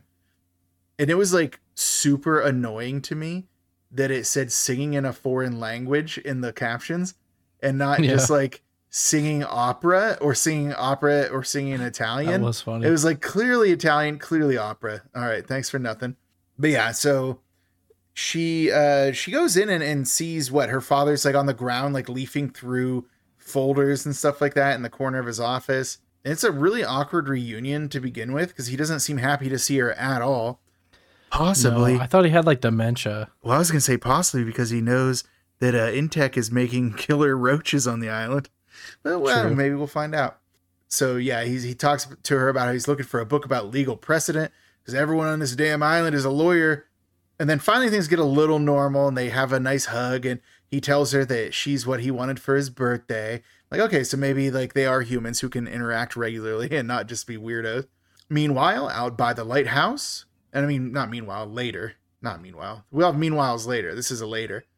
Richard is out by the lighthouse and is remarking to Millie that he couldn't find a sign of Roger at the lighthouse.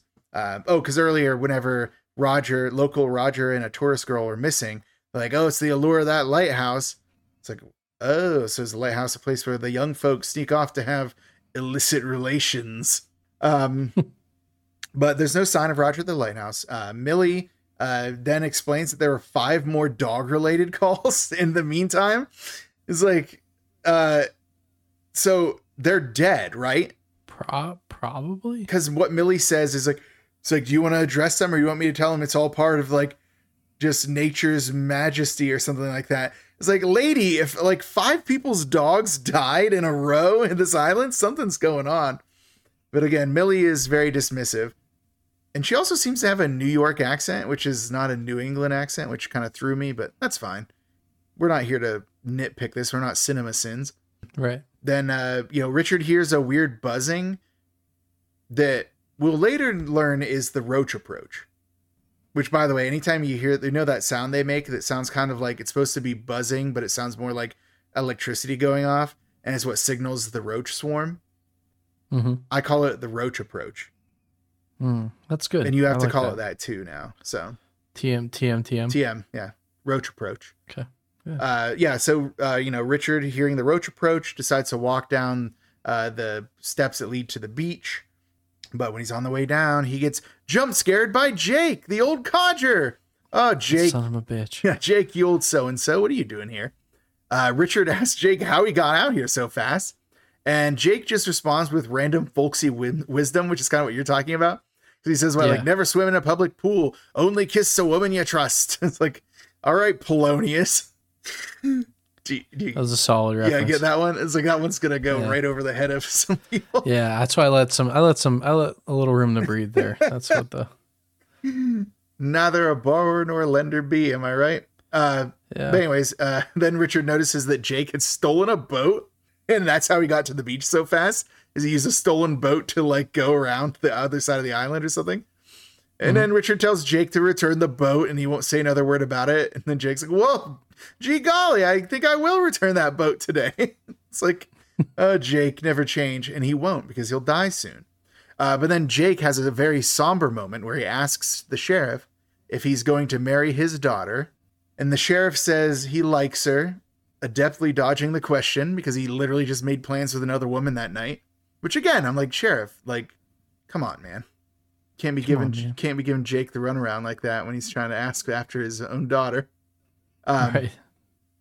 But yeah, meanwhile, Elizabeth at the house goes into like an old style bedroom. And I thought it was a canopy bed at first, but I think the bedposts just go into the ceiling. Is that a thing? Yeah. Well, it is there. So if it's not supposed to be, it is. And there's also paintings of fruit on the walls. Because let me tell you, if I have a bedroom and I don't have fruit on the walls, let me tell you, not sleeping there.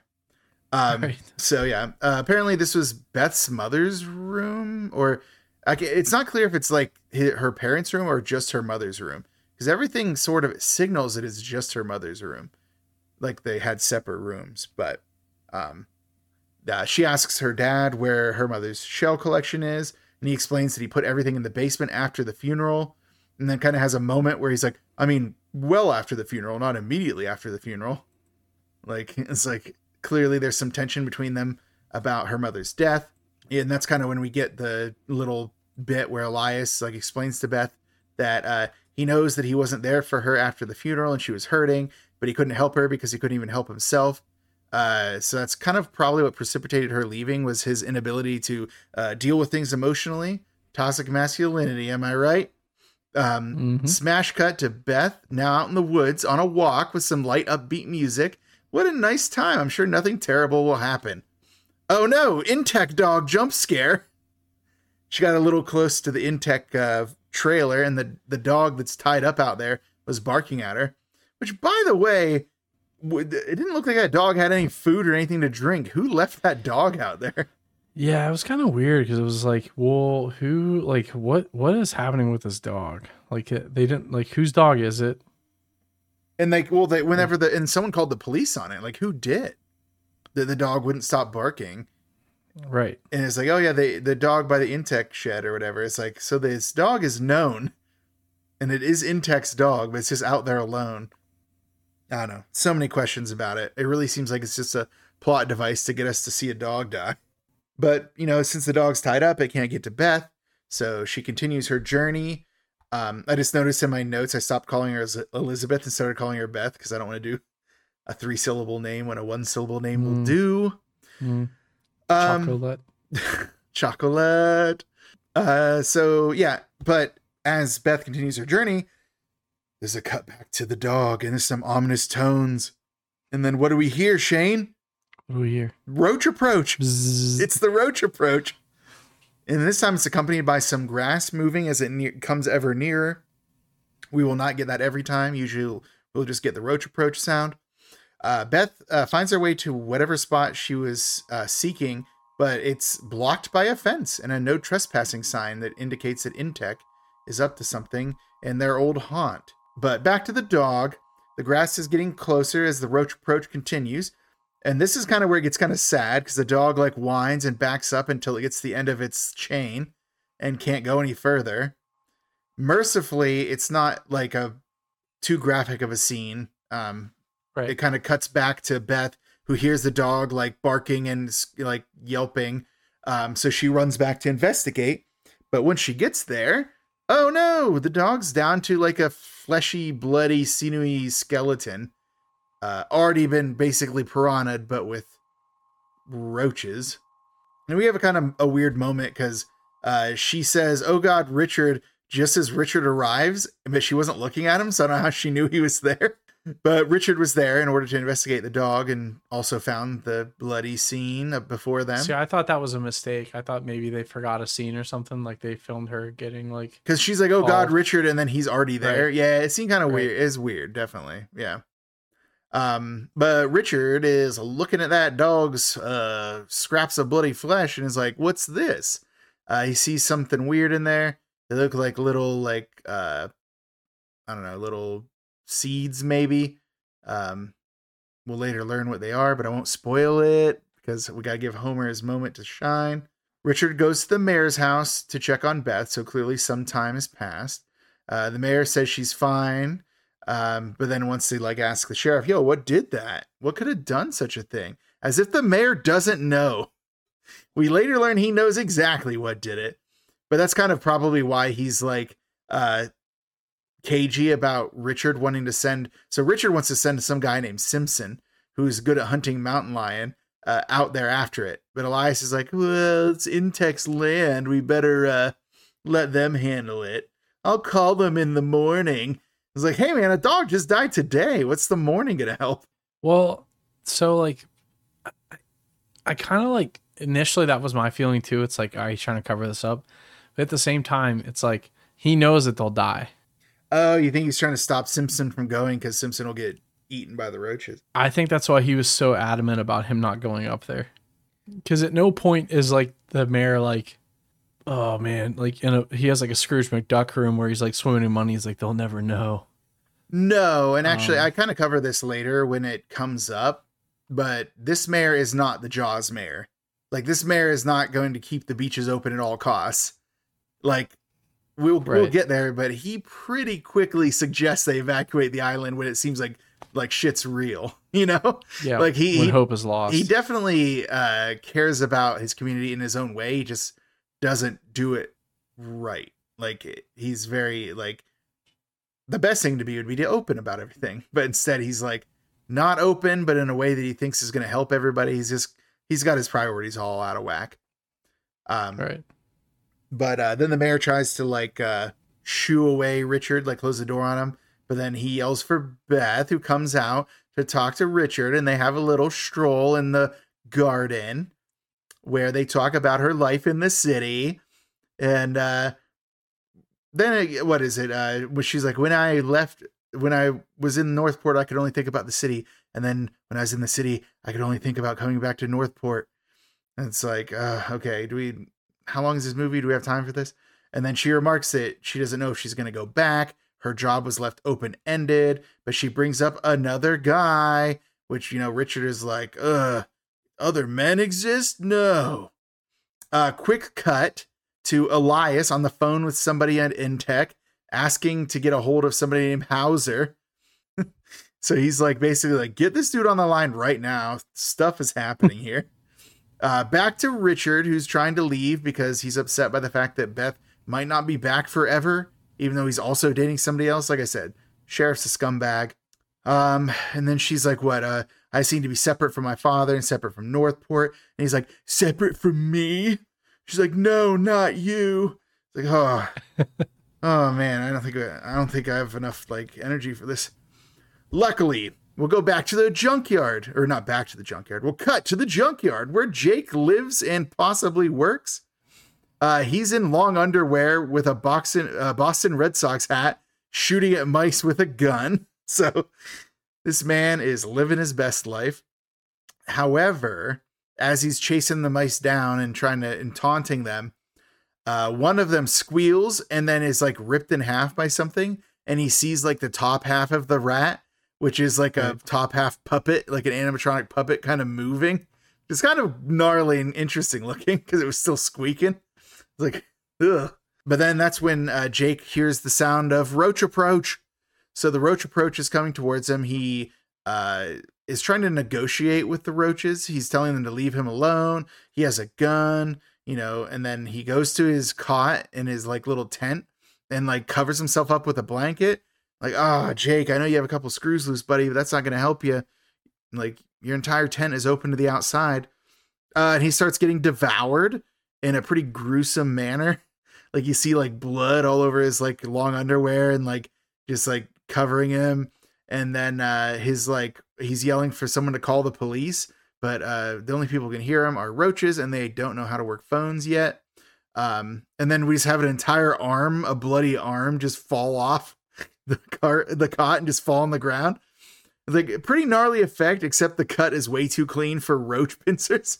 So yeah, suspension of disbelief, but it is a pretty, other than that though, it looks like an actual arm was just plopped on the ground. Just kind of gross. Well, I think this is like the first time that you're like you get the, I don't know. I'll save this criticism, but like this is the first time where you're like, okay, they're not showing them really. And you were like, okay, are these big bugs or are they little bugs?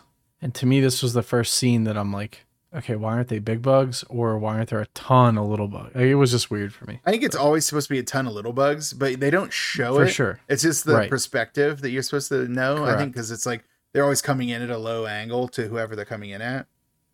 But it's just weird because he's like running and he sees them. And it's like they're little. But I think there's a lot of them. I know, but they never like deliver on that. Cause I know why they don't deliver because you'll get into it later. But well, they only show it like once, yeah. Well, in the house twice. Okay, twice. They show it twice, yeah. But I think it's just because you can't get roaches to look like they're actually roaching like that, like they're actually swarming. For sure. But anyways, it's the morning, and Richard is able to stop Homer on his moped this time. And it's such a weird exchange. Like, there's so many, like, non sequitur exchanges throughout this movie. So he's trying to get Homer to spray his place, but Homer's going on, like, a long tirade about how dangerous Alaska is. And it's like, how long do you think a naked man could survive in Alaska in the summer? It was weird. And then, like, the sheriff's like, hey, dude, I just want you to spray my place. And he's like, the answer is 20 minutes because it'll be sucked dry by mosquitoes. And I'm like, I'm 1,000% sure that's not true. Right. But Homer's like, no, I cannot spray your place, Sheriff, because I have to go spray the cabins. But then he just gives the sheriff his Roach spray gun and then mopeds off into the sunset. Back at the diner, we have some of the earlier crowd. You have Cy Perkins gossiping with a woman about the dead dog. And the other two locals are gossiping about Elizabeth's return after 4 years. But they shut up as soon as Lillian gets there due to the love triangle we're now in for some reason. So yeah, then Richard comes in and Lillian, obviously angry with him, wordlessly and like aggressively switches out his coffee thermos. And everyone else also shut up when he walked in. So like, what is it? Richard says something like, oh, awfully quiet in here today. But then of course the tension is cut like a knife by our man, Church, the dipshit cook, who just comes in and says, hey, Sheriff, I hear Elizabeth is back. How long's it been? So yeah, Lillian yells at him, tells him to go make a Denver omelet yesterday. That being slang for immediately, not that he wanted her or she wanted him to have made it yesterday. Right. Yeah. And the sheriff is fortunately saved from this awkwardness by his beeper. Saved by the bell, am I right? Anyhow, another plane lands, and this is a woman who introduces herself to Elias. So he actually went to get her this time. He did not have the sheriff go get her. It's kind of a funny exchange because she calls him Mayor Johnson. And he says, oh, call me Elias, because we're not that formal on this island. She's like, oh, well, you can call me Dr. Hubbard. And he's like, okay, I guess we could change it. Because she's just like being very formal. Then we get to the mayor's house. He's like, Richard is there. I guess that they're all going to go over together to the site of the deceased canine.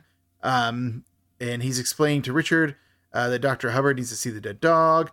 Richard says Simpson's ready to go hunt tracks, and the mayor is again cagey and like, no. We're just going to take Dr. Hubbard out there. It's kind of an interesting exchange because Richard asks Dr. Hubbard if she's ever hunted, and she says often in a flirty way. I'm like, are you serious? Like, how can Richard be like catnip to all these women? That's ridiculous. And it gets weirder later. It gets like weirder. Yes. Because like she for sure is into him, but it never like comes to fruition. No, it doesn't come to fruition, but I'm sure she couldn't have predicted that. Right. Yeah, they arrive at the site of the, there's a little incident there that I didn't put in my notes that kind of stood out there where when introducing Dr. Hubbard to the sheriff, the mayor says he sort of inherited the job from his father, trying to downplay like Richard's place in the community. There's a lot of like stuff between them, like probably based on the fact that he used to date Elizabeth back in the day, but the mayor definitely does not like the sheriff, which is interesting because isn't sheriff like an elected position? You think with his money and influence, the mayor would be able to like mount another candidate against him? Well, so the thing is, it can be appointed. So if there's a death or so if he caught the cycle outside of the election, it can be appointed. It just seemed like enough time had passed based on Richard's earlier conversation with Elizabeth about it that it had been a bit. It was only 4 years, so yeah, I guess it depends on. I don't know how often sheriffs are elected. I guess. Yep. Oh well. No need to worry about that because we're gonna go look at a dead dog. They arrive at the corpse site. Richard pulls back the tarp they've wrapped around the dog, and Dr. Hubbard seems to dig in with glee. She is so excited about this dead dog. And what is their exchange here? It's kind of funny. Richard is like, so have you ever had a dog? And she's like, I have now, or something like that, or not until now. I'm like, ugh. This lady has got the creep factor up to like 11. Richard gets a beep, so he goes back to the truck. It's Millie on the line explaining that Jenny Pennington, who she describes as the ditz working at Perkins Market, which as we know is Mrs. Pennington's niece, has some kind of problem with the meat at the store. Then Richard is trying to be covert and asks Millie to look into Dr. Morgan Hubbard and what capacity she works with Intech. And then Millie's like, Morgan Hubbard, is that even a real name? It's like, is that even a very strange name? Like, her name's Millie. His name's Richard Tarbell. How is Morgan Hubbard a weirder name than any of those? I don't know. But then while Richard is away, Elias is asking Hubbard if it's them. And Hubbard is looking on happily as though it is them, whatever them is. Spoiler alert, it's the murder cockroaches.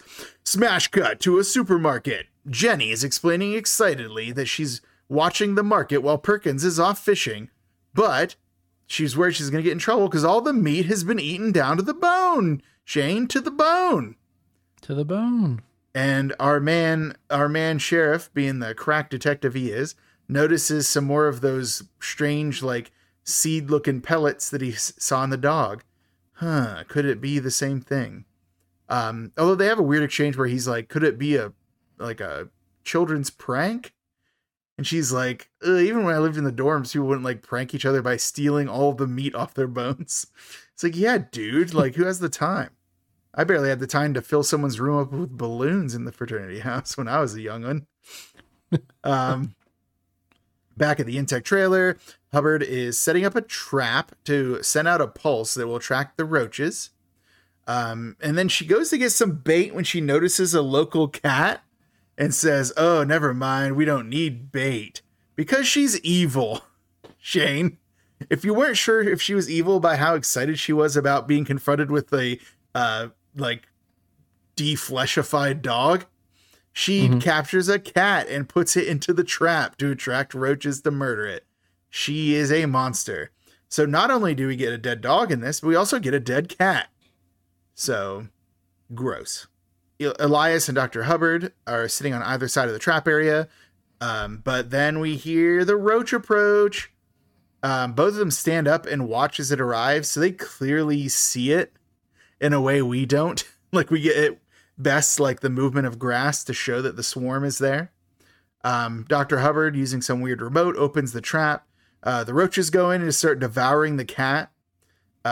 They do show the cat being eaten, but luckily it's so obviously a puppet cat covered in fake blood that it's not upsetting. Because I was really worried I was going to see more dead animal stuff. Well, the cat death scene was crazy, and then it just like I feel like I don't know. I'll get in. I have other criticisms of this, so I'll get there. No. What do you have? What do you want? No, it's just like where we're at in the movie. It's clearly a fake cat. It's a puppet cat. Yeah, but like what happens to the cat? Like it takes a long time to pay off, right? Yes, I think I know what you're going for. So yeah, we'll get there. Yep. Dr. Hubbard is like, yo, I need a place to work. And Elias is like, I got the perfect place, abandoned lighthouse. So they go to the lighthouse and he sets her up in there.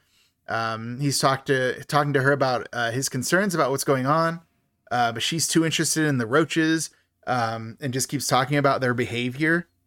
I can't remember what it is. She's like talking about how they aren't afraid of the light and how they act as a society rather than like individuals, like all this weird stuff. But luckily we get a cut to Homer at Lillian's diner. He's over there doing some extermination work and she's getting kind of, what is it? She says, are you almost done exterminating? He's like, I am a pest control agent. It's impossible to exterminate a species that's been around for 25 million years. It's like, oh man, this guy would be good at Jeopardy. But their little debate is broken up as Elizabeth comes into the diner. And this is a pretty fun exchange where Lillian asks if Beth's going to be staying around. And she, Beth is like, I don't know. I haven't decided. And Lillian goes into this whole tirade. It's like, I serve eggs to yokels. I'm on the 40 side of 30. I have a dad who hangs out in a dump. And when you're not around, the only man in town worth walking across the street for comes to see me. So it's like, oh man, she's laying it down. She also doesn't know her dad's already been devoured by roaches.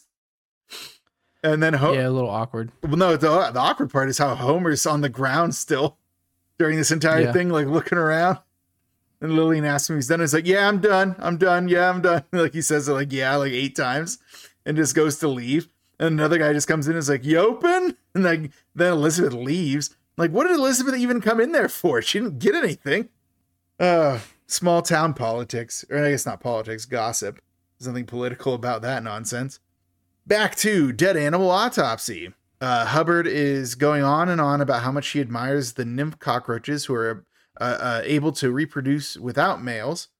I didn't have time to check if that's a real cockroach thing or if that's a fictional one, but it seems unlikely to me.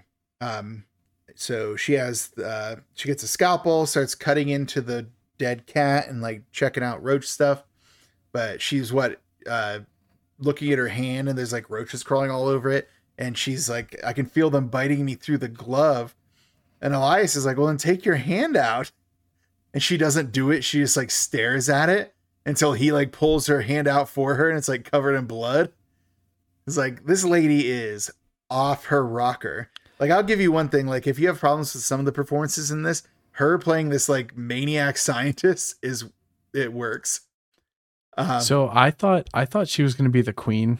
Oh, how they talk about this somehow. Queen. Yeah. And like, I was kind of bummed that they didn't really like get like, that could have been probably a pretty cool device. You know what I mean? That they could have used. No, she's just more like a secondary antagonist. Right. Then we cut to an exciting side story of Beth going through her mother's boxes in the basement. Probably the only interesting thing that happens here is there's roaches and she just ignores them. Spoiler alert. I'm going to be able to ignore them forever. She sees an Intech folder that is talking about how a portion of the island has been marked off for Intech. So Beth is back in investigation mode and she goes back to that no trespassing area we saw earlier out by where the dog was killed. And she like decides she's going to go under the wooden slat fence into the no trespassing area, not noticing there was like barbed wire there. So she gets her back like all cut up. And then she sees what look like chunks of dead animal and pokes them with a stick. Cause why not? It's the American way, Yeah. There's so many like crosscuts to this like events here. It's like, man, if we could have just gotten one of these scenes just to last the duration of a scene. Back to the lighthouse, Elias has lost his patience and asks if Dr. Hubbard is going to kill them. She decides to try it out and uses something called retinone, which is apparently some kind of pesticide. He asks her if she's going to spray the island, and she says that in this dosage, it is also lethal to humans. And this is when Elias finally gets that, like, oh, this is real. So he starts walking. He's like, I'm going to evacuate the island. This is ridiculous. And Dr. Hubbard is like, give me 24 hours. I can resolve this. He's like, no, you can't. Don't lie to me. Like, he's very adamant that she can't do it.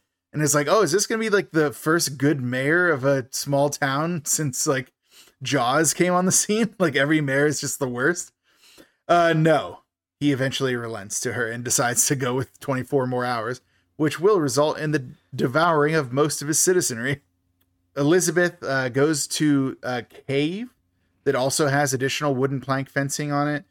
She moves past that as well and goes into the cave. And now we see why she wants to be there. There's like a heart with her and Richard's names in it, spray painted on the wall, and a box of their old stuff. Which again, there's tons of roaches in that stuff, and she just doesn't seem to care. She picks it up. Then we go back to what looks like a highway, which seems like a big road for this kind of island, but it's Sheriff Richard pulling over Homer on his moped to show him one of the pellets that he'd gotten off of the dog and off of the meat from Perkins Market. And then we get a cool situation where Homer looks at it, smells it, puts it in his mouth, and then reveals that it's roach shit. So way to go, Homer. You're doing the Lord's work. Over the radio, though, Millie is calling the sheriff while he's still with Homer, and she's explaining what she learned about Dr. Hubbard. Nothing from Intech. They were not cooperative, but Mrs. Pennington had a book of who's who in medicine that apparently didn't have the bindings eaten out by local roaches. So thank you, serendipity, and explains the stuff they know about Dr. Hubbard. And during this conversation, it cuts to the lighthouse where Dr. Hubbard and the mayor are listening in on the radio conversation. So they have a radio there. So they're just like listening as Millie is explaining that Dr. Hubbard was kicked out of MIT for doing illegal experiments and all sorts of stuff. You know, Homer is like, what kind of experiments are illegal? It's like, Homer, sir, you know what human rights are. Like, you know what can be illegal. Dr. Hubbard is annoyed and asks Elias if he finds the local sheriff to be as much of a pest as she does. It's like, so it seems like her attraction to him might be over, right? No. She still will do other things later to seemingly try to get closer to the sheriff. So then we get a Roach view camera as we get a Roach approach from the entrance of the cave. The Roach approach is getting closer, and I don't think Elizabeth sees them. But as she's backing away, she backs into huge flesh sacks that are hanging from the top of the cave.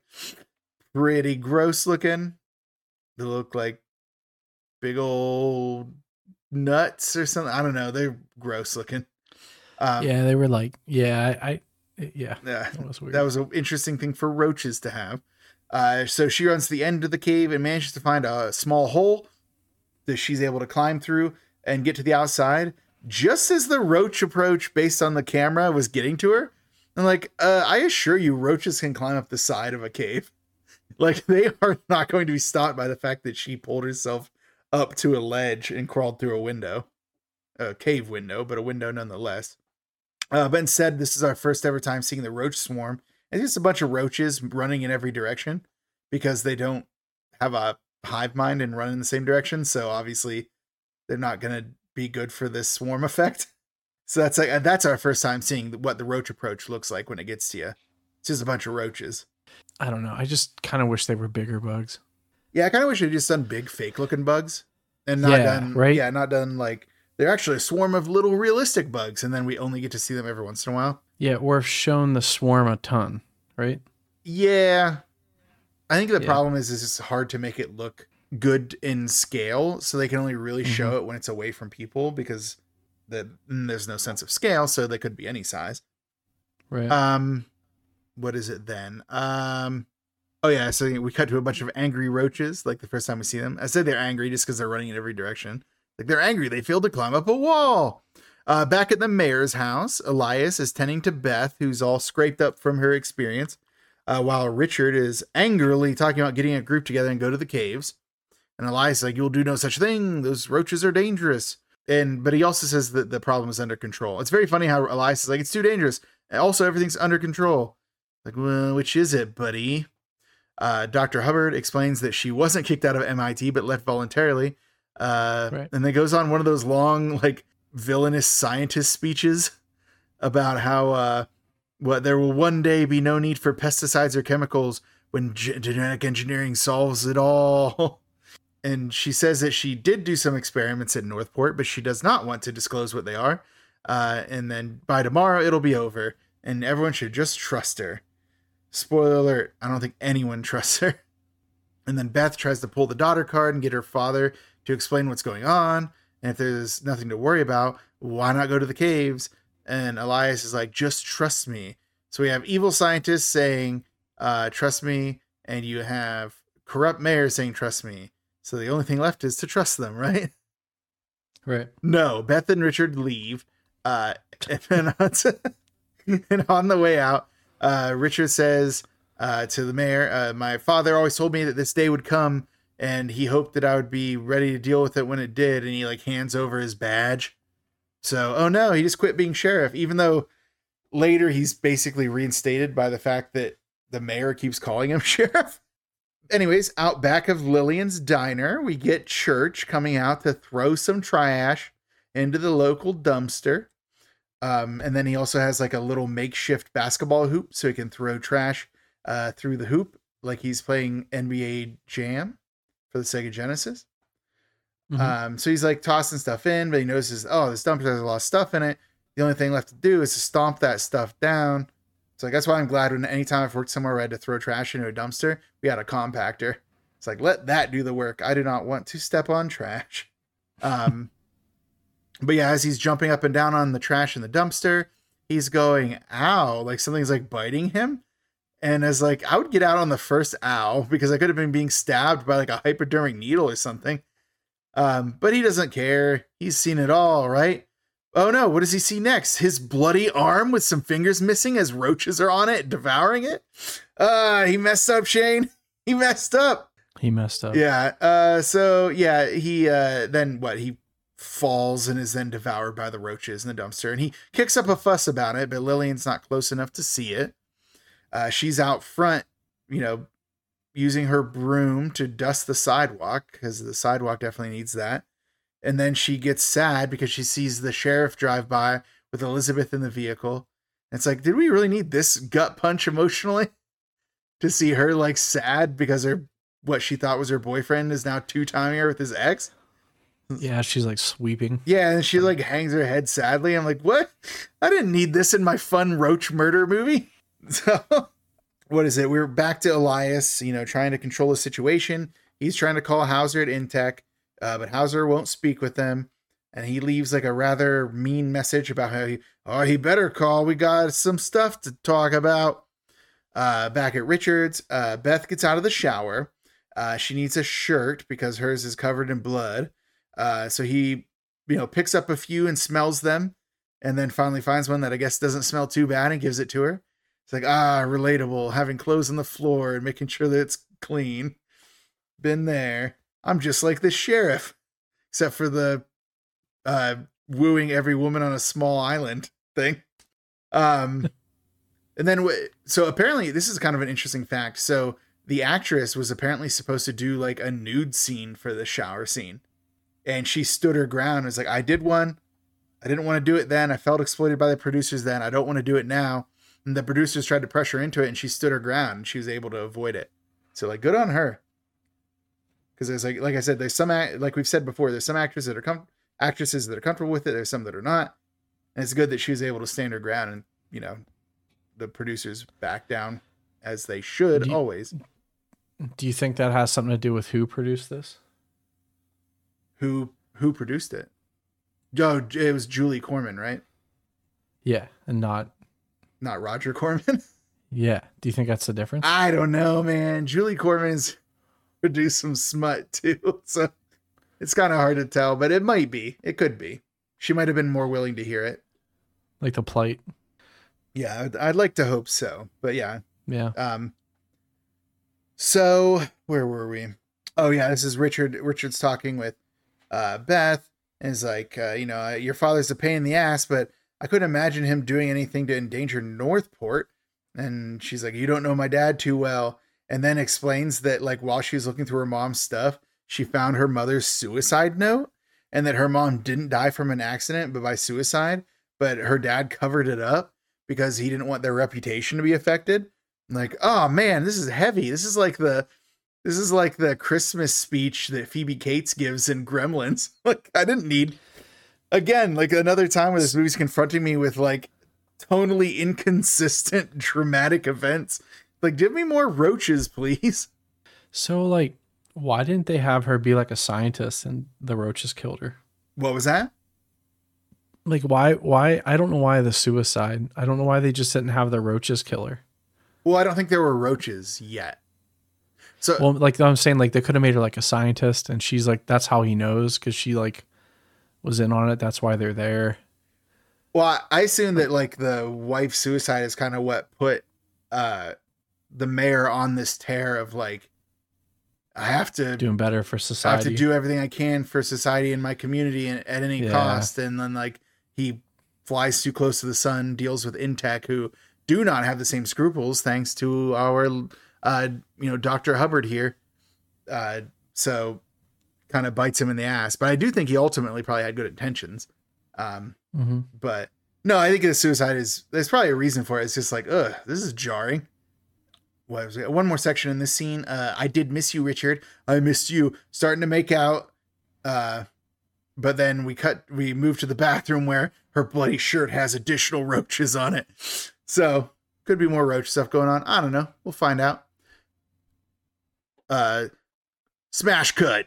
Cross town to Jake's junkyard. Homer's arriving on his moped with checkers and moonshine to apparently play checkers and drink moonshine with Jake.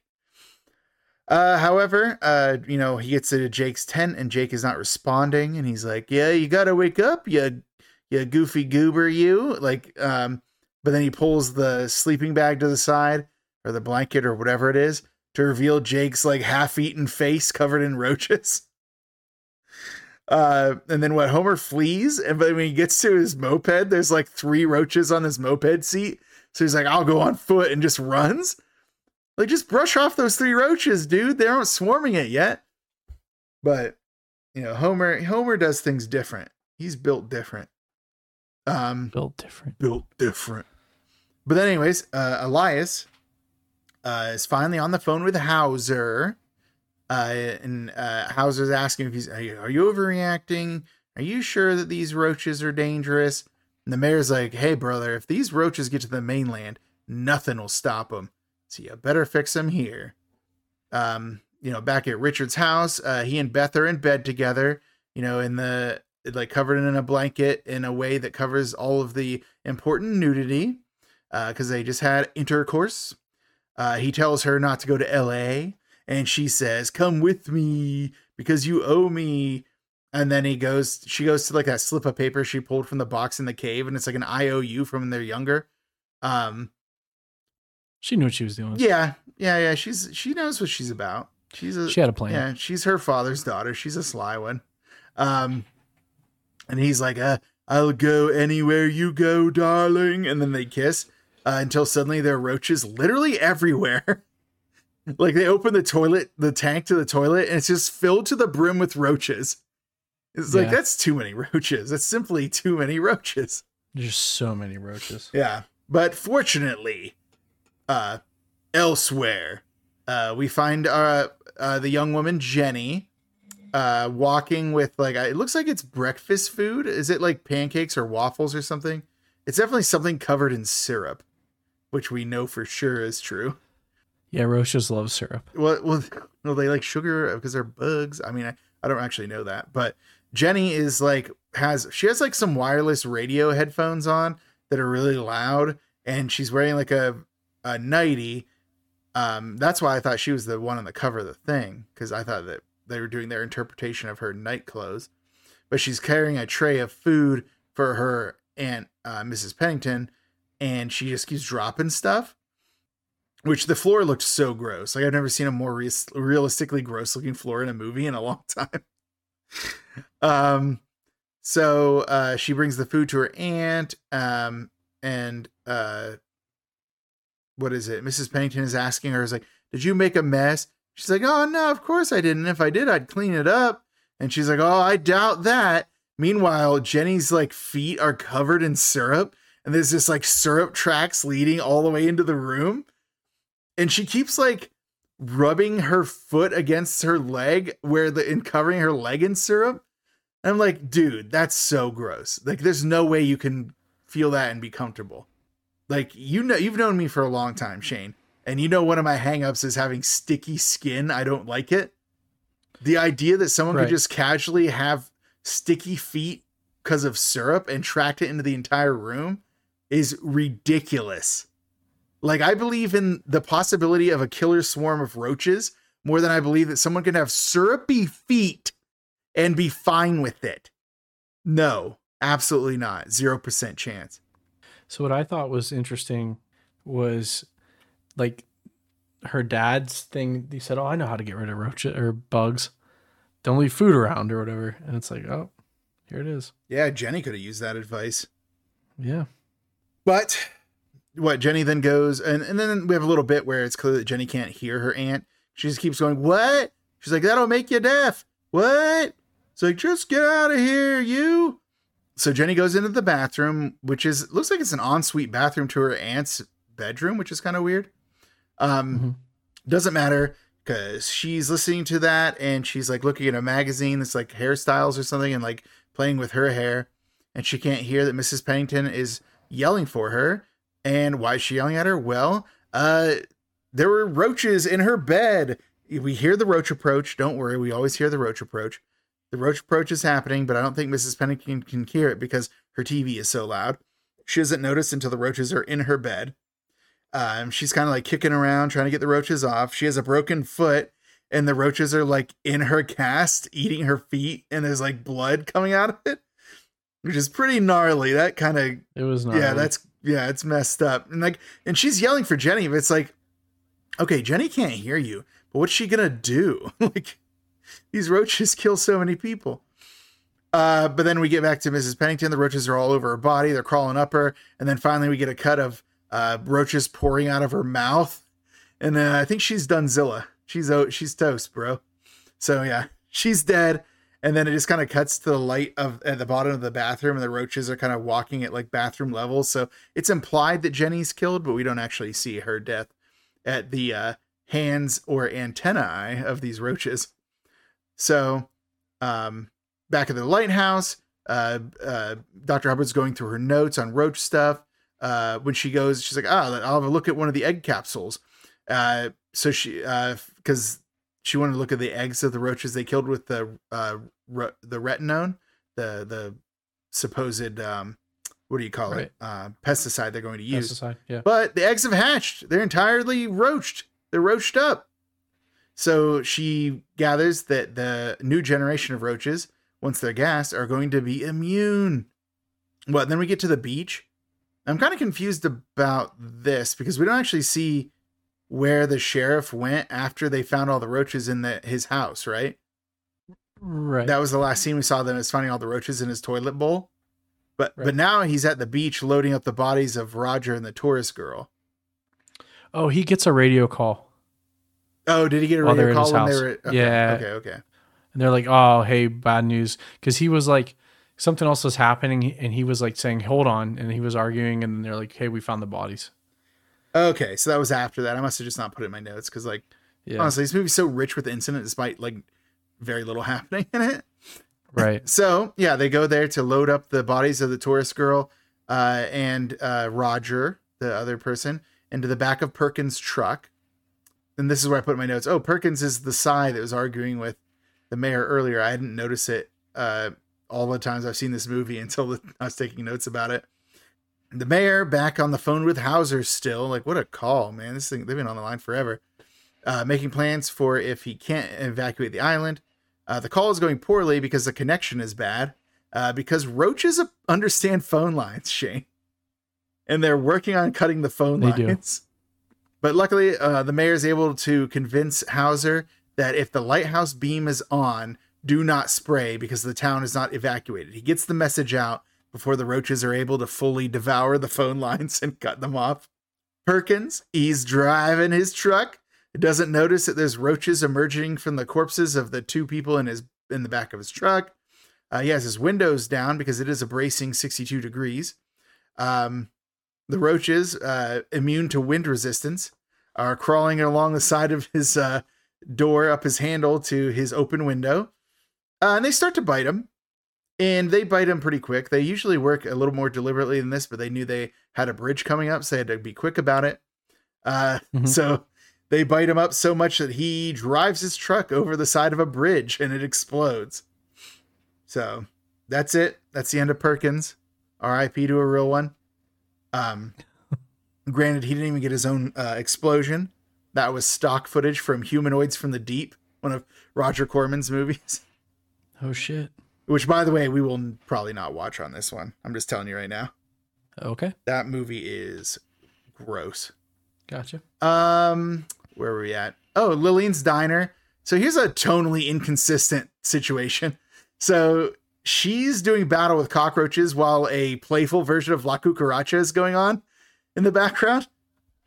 Which, by the way, the singer is actually the director of the movie, Terrence. What is it? Terrence Wait, that's him? That's him singing that. Yeah, singing that song. Oh, okay. He didn't write that. No, though, no, right? no, no, no, no, no. Oh, okay. He's just singing this Oh, version of okay. it. Yeah. Yeah. I imagine it's got to be public domain. It's like an old song, right? So Yeah, for sure. But yeah, he's singing it though, and it's like a bunch of like crazy, ridiculous things of her, like, you know, getting some roaches on a burger, throwing the burger in the microwave, and then microwaving them and they explode. Then pouring hot coffee on some of them, and then smashing one with her like spatula, and putting a bunch of them in the fryer with a bunch of fries, and then turning on a blender where a bunch of them are. It's like she's just using all of her tools at her disposal to kill all these roaches. And she's like talking to them. It's like, here, sir, would you like a refill on your coffee? And it's like pouring hot coffee on these roaches. It's like nothing will stop them. Well, yeah. Well, I mean, I think the ones that exploded in the microwave are dead, and probably the ones that were blended. Yeah, probably. I don't think the hot coffee would do it though. That's fair. But yeah, on the radio, the mayor, who has been at his house this whole time, obviously, it contacts Hubbard, tells her, yo, I'm calling it. We're evacuating the island so that Intech can spray. But Hubbard now drops the bomb that, spoiler alert, the eggs will become immunized if you do. So you'll make unkillable murderous roaches if you do that. So then he tells Hubbard, well, you better turn on that lighthouse beam because that's the signal. And Hubbard like is kind of sassy about it. It's like, oh, that's so quaint, Mayor. It's like, what do you want him to do? Like, how's he supposed to signal to them whether or not they should? Right. It's the beak. It's like the, Fires of Gondor, dude. You're not going to miss it. Back at the house, Homer, or at his house, Homer's got his own little house. Sorry. Back at his house, Homer is putting together a new chemical cocktail exclusively for his new nemesis, these murderous roaches that took his Checkers bud. He says, I killed your father, I killed your grandfather, and now I'll kill you. He's very, very dramatic about it. However, he doesn't notice that he knocked over one of his bottles of chemicals as he's going through his chemicals. And then he throws a cigarette on the floor of his own home, as you do when you're done with your cigarette, right? Typical. Yeah. And he notices that he threw his lit cigarette into one of the chemicals and then runs away just as his house explodes. Well, then later blames the roaches for it. It's like, dude, we all saw. Hey, man, he's trying to set up for the insurance claim. Yeah, really. But also, spoiler alert, another scene that is stock footage from Humanoids from the Deep. So interesting. Yeah, I know. Where was I? Back at the lighthouse. Oh yeah, Dr. Hubbard finds that she doesn't know how to work a lighthouse, and thus hasn't gotten the beam going. Back at the house, the mayor's daughter arrives to ask what's going on, and he tells her to pack her stuff up. We're evacuating this island. Richard, meanwhile, has gone to the police station because he can't raise Millie on the radio. And this is where we get our first introduction to Millie, but it's mostly an arm, a bloody arm holding a cigarette. You can kind of see a chunk of other flesh behind it, but the real part you see is the arm. So Millie was chowed down on, and honestly, no big loss. Millie was kind of weird. Yep. Yep. That one's fine. I'm cool with that one. Yeah, it was quick. Get it out of there. I can't believe she didn't drop her cigarette. She's getting eaten by roaches. I know. Champ, what a champ. Dedicated, man. Anyways, then Richard goes to Lillian's diner. We find it as we left it. Microwave is running, blender's running, coffee everywhere. But he's not finding Lillian anywhere. And then he walks into the walk-in freezer and find that she had locked herself in there and frozen to death. Whoa. Yeah. Which, like I said, is like what a dark. Jarring shift in, like, last time we saw her was a goofy, like, La Cucaracha, her doing stuff against these roaches, and now she's frozen to death in order to avoid them. It's like, hey, cool. Really like that. Yeah, she's also super sad about her douchebag boyfriend. Yeah. Yeah, and then what is it? He's so I put this in my notes, and you take it how you want to.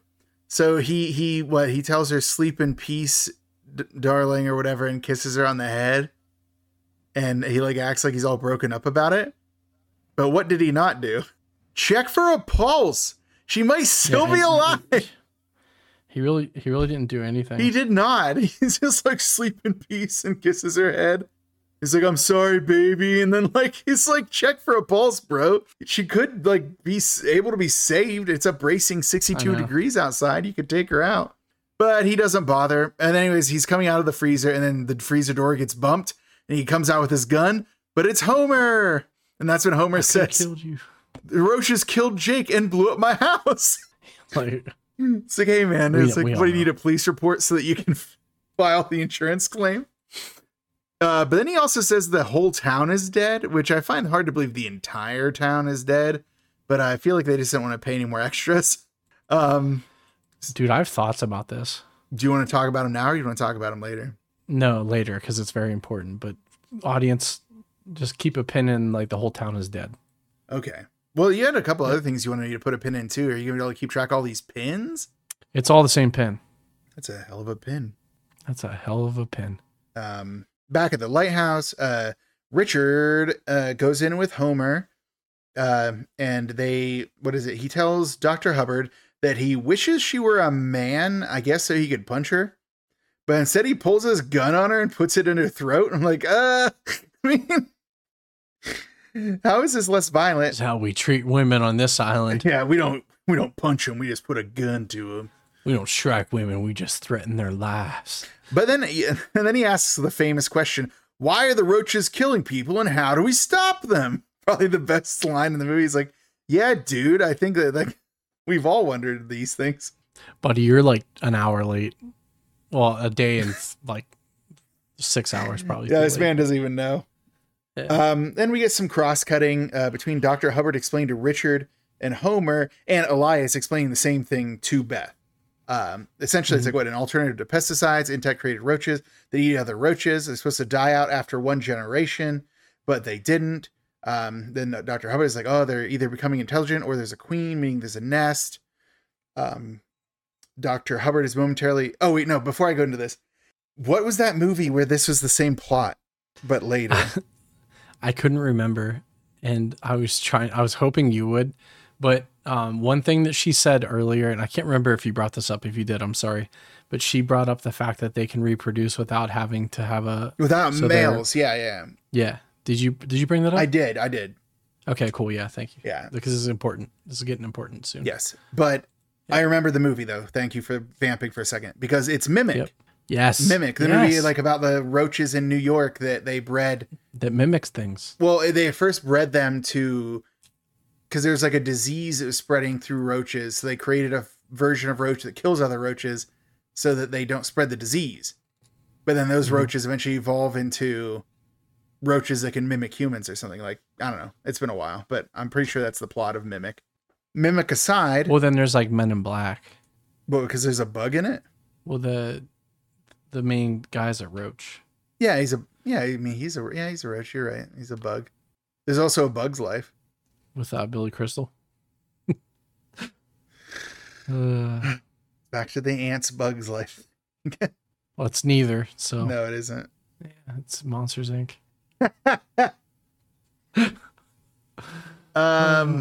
Solid callback. Back to it.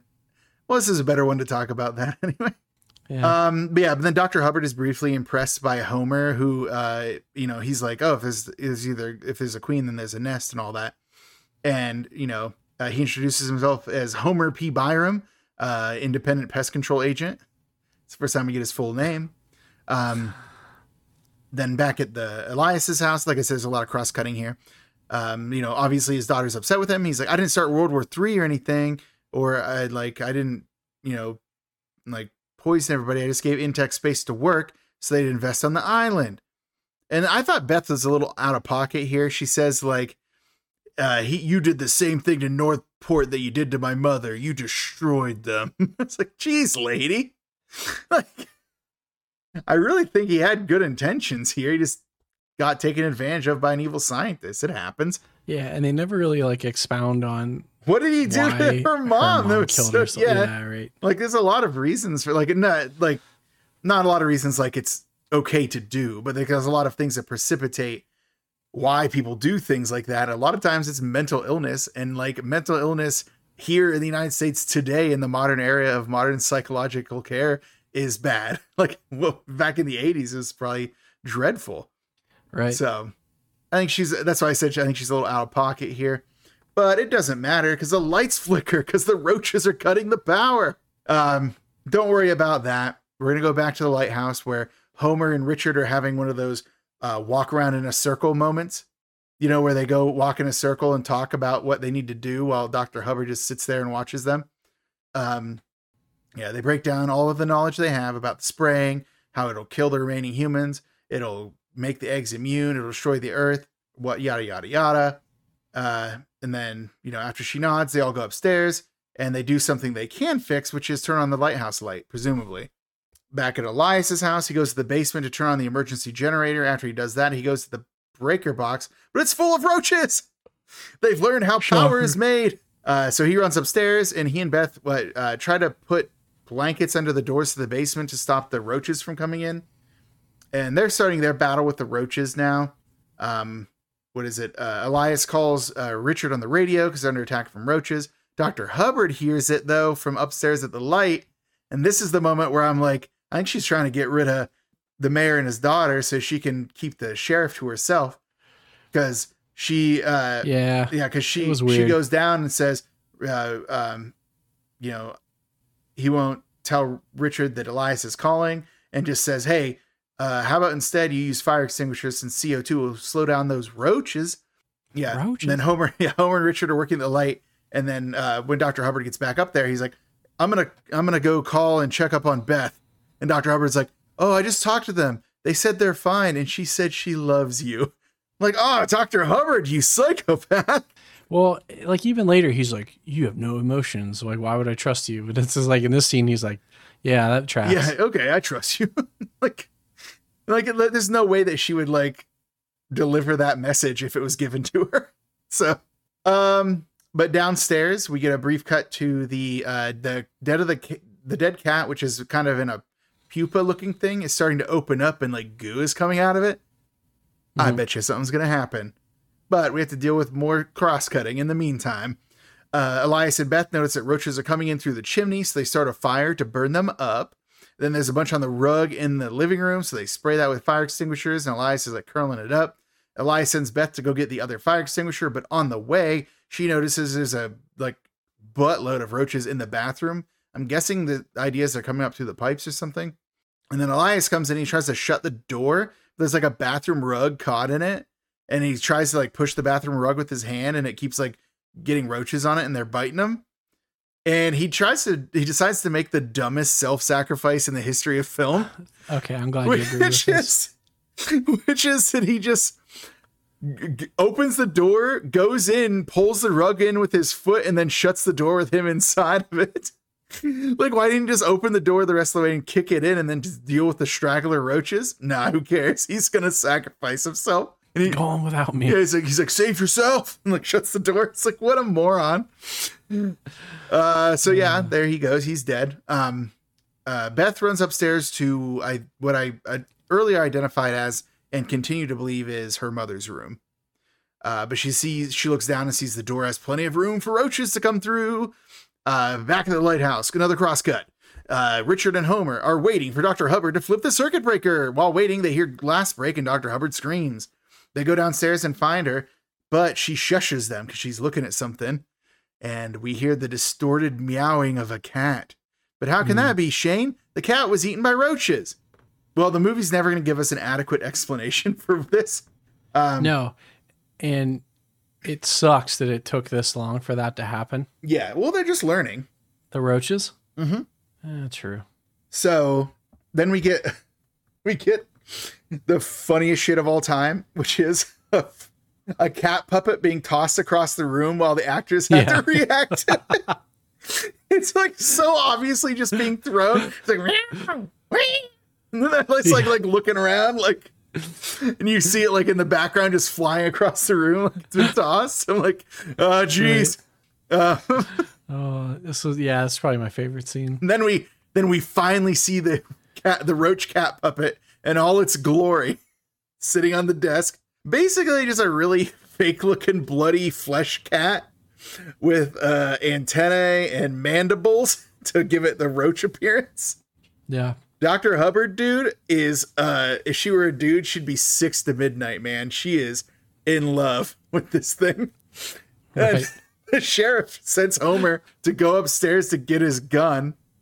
But then when Homer goes to make a run for it, the cat pounces on Richard and is just like going to town on his face. And then he's like asking, like saying, Dr. Hubbard, like, Hubbard, do something, dude. And Hubbard waits like a calendar year to finally spray the cat with the fire extinguisher. Because again, she's a monster. She just loves seeing this thing in action. Mm-hmm. So that's why I think like she's probably, if she was trying to make a move for this dude, I think she might have lost her chance. Unless she's counting on Beth being dead so she can like comfort him later. Yeah, it's gaslighting. Yeah. Maybe like seriously gaslighting. Homer on the way down tries to do a maneuver that I don't understand, which is he, instead of going down the stairs and giving like the gun to Richard, he like tries to get the drop on the cat by climbing up on a shelf that's next to like the stairs. And of course, being the doofus he is, he knocks it over and falls full weight on top of the cat Roach, just smashing it. And Dr. Hubbard is pissed. I'm like, why did you climb up there? Just walk down the stairs and hand him the gun. Like, I don't understand his like Ezio Auditore move he was doing there. Like he's one of the assassin order from Assassin's Creed. Like, what was his plan? Yeah. So anyways, Dr. Hubbard's pissed at him. Back to Beth. She's hiding in a closet, hearing the sound of Roach approach outside the room. But she has like assorted blankets and towels stuffed into the door. So, you know, they aren't able to come in. Suddenly something drops on her and it's like, is it Roach? No, it's a brooch. Different thing. I don't know. It's some kind of little. That was good. Yeah, it's some kind of little brooch that she cries. So I assume it belonged to her mother and it like meant something like, it dropped on me. So my mother's watching out for me or some other. Hey, guess who it meant nothing to us because they didn't tie her mother into the story at all. Not really. Definitely not enough to notice that as something that belonged to her mom. I just assumed it did because I doubt her dad would have like a little brooch with like a face on it. Oh man, so many cross cuttings at this part. I can't wait till we get the group back together. Dr. Hubbard is cleaning Richard's wounds and he notices that she shows no emotion. And he says, I could be dying and you wouldn't show any sign. And she says, maybe we can test that theory. I'm like, I can't tell if she's flirting with him or not. If I were in that situation, I think she's flirting with me. But it's not clear. I think she thinks she's flirting. She's doing her best, dude. But she's also upset because her cat died. True. The cat she did kill the cat. The cat she sentenced to death was killed by Homer. Upstairs, however, Homer is able to get the lighthouse working. Yay. Homer MVP. But then we get back to the mayor's house and Beth emerges from the closet because she doesn't hear the sound of Roach approach any longer. So, the Roaches must have given up. She walks through the house and when she gets downstairs, which I believe is where her father's office is, she hears Richard on the radio calling for her. Talking to Richard, she explains, my dad's dead. I'm safe now. Roaches are gone for some reason. However, behind her, the door opens and her father's walking into the room, Shane. Yeah, but like Richard asked her like 7 times if she's okay. Hey, he just wants to make sure. It's like, are you sure? And she's like, yeah. I'm good. He's like, are you sure? I'm good other than being an orphan now. Yeah. But yeah, so she doesn't notice that her dad has walked in and is like acting as zombified as you can. He has like grayed out eyes and has a weird grimace and his hands out to his sides. Like he's full on zombie mode. But when she turns around and sees him, she's like, oh, father. And then like runs up to like hug him. Like, I don't know. It's like these people have never seen movies before. Yeah, really. But then when she hugs him, like we get a cut to his back, which is covered in blood. And then when she pulls her hands away, they're covered in blood. And then she notices, oh, my dad's dead and he's a monster now. And just as she comes to that realization, his body starts to split apart, revealing like a segmented thorax where his torso was and like long, gruesome arms growing out of his like arms and stuff like that. Like mandibles just shoot out of his mouth. This is a pretty gnarly scene. I liked it. So do you want me to do this now or do you want me to do it later? I know what you want to say. Okay, well, you say it. Good. You want to say that if this is what happens when you're killed by the roaches, why isn't the entire town of 700 people a group of rampaging roach zombies? Yes. Why? I don't think they thought that about that, really. I don't think they had the budget. I mean, I'm certain they didn't have the budget for it. Because then they're like, how do we rectify this? Oh, we'll just make like the roaches collected a lot of bodies and made a weird thing later. Well, the other thing is like, I thought you were going to bring up the time to turn into that because the cat takes like 2 days. Jake, who was killed the same day as the cat, hadn't turned, but her dad turns later that day. Man, you saw that bathroom though. That was lousy with roaches. Yeah, they probably just got in there and like turned him into a mech. Mech? Yeah, he's like a roach mech. It's like he's the new Power Ranger. Megazord. He's the Megazord. Maybe they chose him because he's mayor. Maybe they choose their hosts carefully. Like maybe the cat was like their test of this theory, and then they're like, and then we'll get the mayor, and that's all we need. Yeah, because the dog didn't happen. Didn't happen to the dog. All the humans. Didn't happen to Jake. It's like, oh, what is a guy who runs a junkyard not good enough for you, roaches? So yeah, I'm gonna say if it's anybody, maybe it was like they chose the mayor on purpose because it's definitely intelligence to the queen, and the rest of them follow the orders of the queen. So if I have to come up with an explanation that isn't they either didn't know or didn't have the budget, then it's that they chose the mayor specifically. How do you feel about that explanation? Does that work for you? I mean, sure. It's just like there's a lot of decisions that they made in this movie that, yeah. Anyways, we'll get there. Sure. Yeah, but like luckily, zombie roach hybrid dad is very slow, which gives Richard or Elizabeth plenty of time to load a shotgun and start just blasting. And she just starts shooting bits off of him like every which way.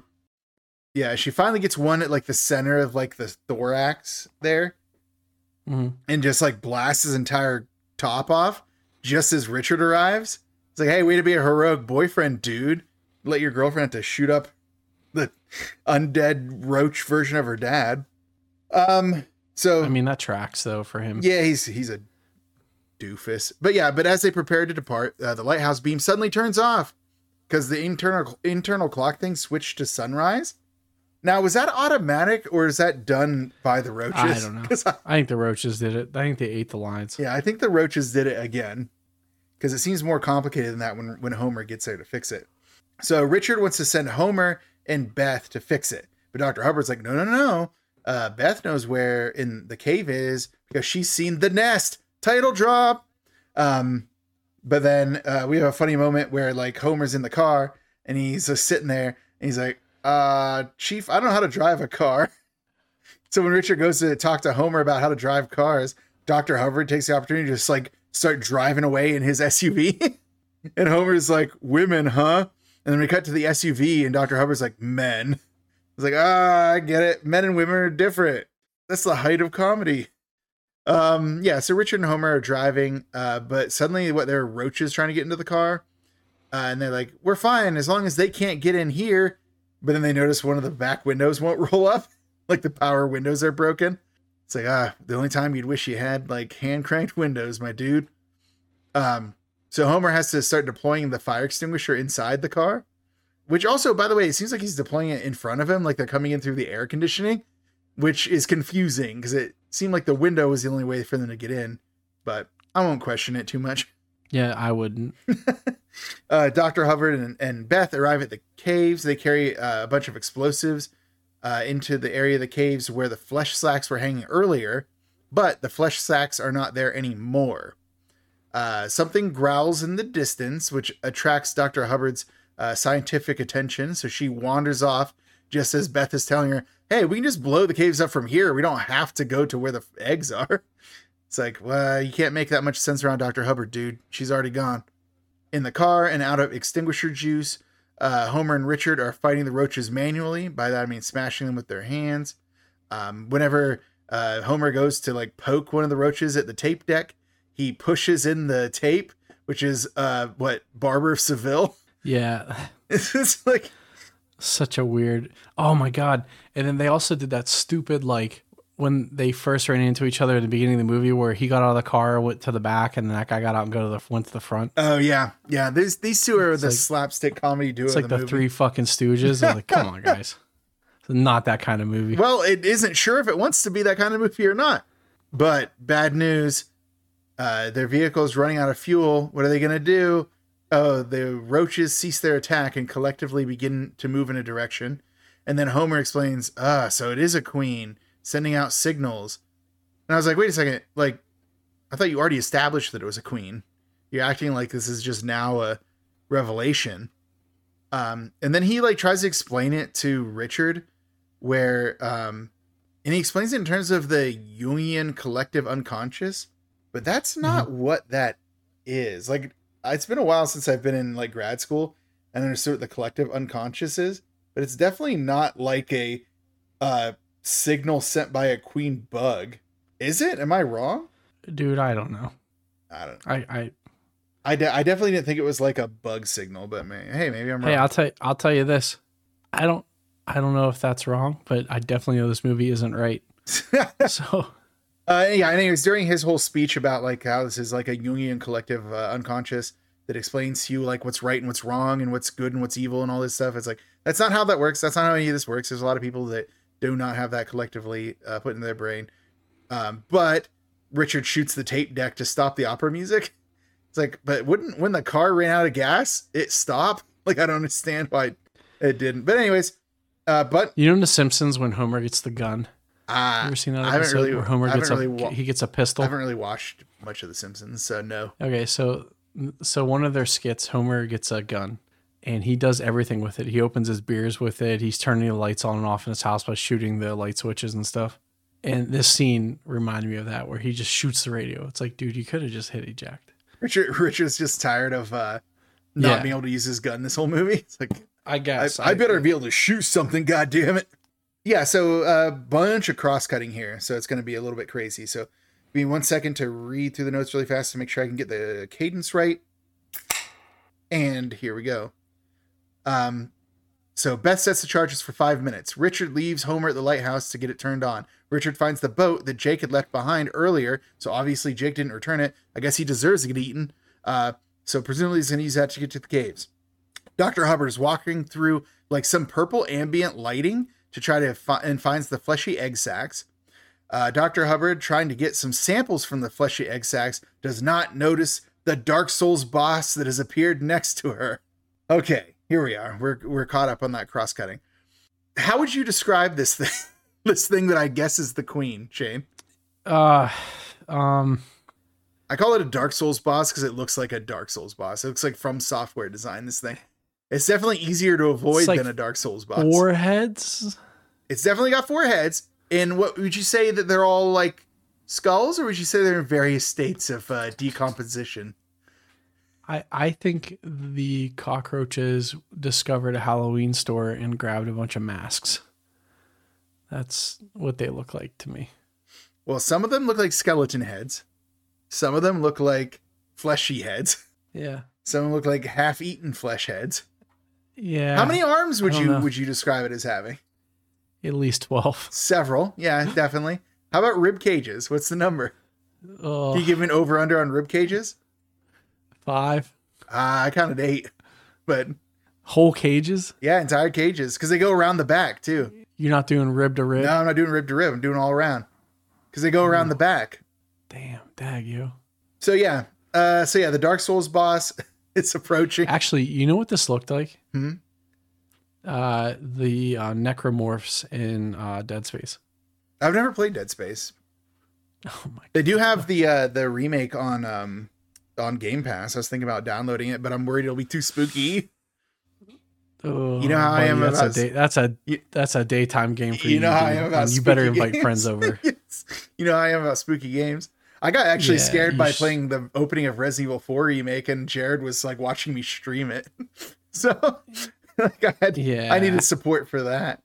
Do you remember did I ever bring it up on the podcast before how I quit playing Resident Evil 2 remake because it was too dark in that one area, even though I paid money for the unlimited ammo guns? Like I could have killed anything, but I was too dark and I was too scared. I'm like, nah, I don't need this in my life. Nah, that ain't me. Eventually I'll get back to it. All right. I don't know. Horror movies and horror games is so different to me. Yeah, back to Hubbard, who doesn't notice that she's being snuck up upon by the sneakiest of Dark Soul bosses. But Beth arrives just as the monster manages to grab Hubbard and is like grabbing at her, and she's like screaming, and it just yanks her arm the hell off. Like, yeah, off. I did not see that coming. That thing's just like, I did bye. It's like, it's ripped it off. And she's not even like, in some movies, they'd be like, okay, now she's dead. No. They're going to leave us with a screaming arm, like Hubbard with an arm like bursting with blood, like where an arm once was. Yep. She's screaming. Then what does it do? Like Richard, he arrives through the small cave opening from earlier, and like is going through that little cave opening to get to Beth. And luckily, she's able to get to him because the queen, I'm guessing it's the queen, is distracted as it picks up Dr. Hubbard and moves her head into mandible range in order to use its little jaws to chomp her head in half in what might be the fakest looking crosscut I've ever seen in my entire life. Like, oh man, like those, like you guys have, like the special effects people on this have done other things. They could do better than that. That was dreadful. Like the arm looked rad, but the head looks kind of silly. It was weird. They made a lot of weird choices. Yeah, like the arm looked rad, and like that it ripped her arm the whole way off and just kind of like was giving her some time to like think about what she's done while it moved her head into mandible range. That was gnarly. Yeah. If they would have just cut away, maybe it would have been better, but they tried to show it and it just didn't work out. What do we got here? So Beth and Richard go through the hole and get out just in the nick of time as the explosives go off, killing the egg sacs, also the queen monster, the dark soul creature. Although I will say that they had just gone into the hole when that happened, so I feel like they still would have been caught up in the flames. But hey, like I said, I'm not CinemaSins. I'm not here to point out obvious issues. Homer manages to get the light on just as the helicopter is arriving, and they stop the spraying, so we're safe. Then we get a final scene where the camera, where Beth and Richard embrace in the dawn as the helicopter departs. Everything's safe, right? No, zoom in on Beth's shoe. There's a roach there. The nightmare isn't over. The nightmare persists. Yeah, and actually, so I actually put in my notes a question that I had that's like your question, like why aren't all the townspeople just zombie bug people? Why didn't they just spray? The explosion killed the queen and the eggs. So now they just need to kill the living ones and it's over. There are no more eggs, presumably. The eggs are all... Because there had to be another one. Maybe. They never made another one. I know what I'm saying. Like they had to set themselves up. Okay. But anyways, then we get the closing credits to the song Bug, Bug, You Bug Me. Yeah. So a little on the nose, which is right where we want bugs to be.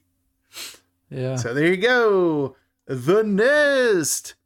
The spookiest movie on 6 legs, ladies and gentlemen. So now we get into the McMurder of the movie, and I had a question. Do we count? Is it just humans that we count?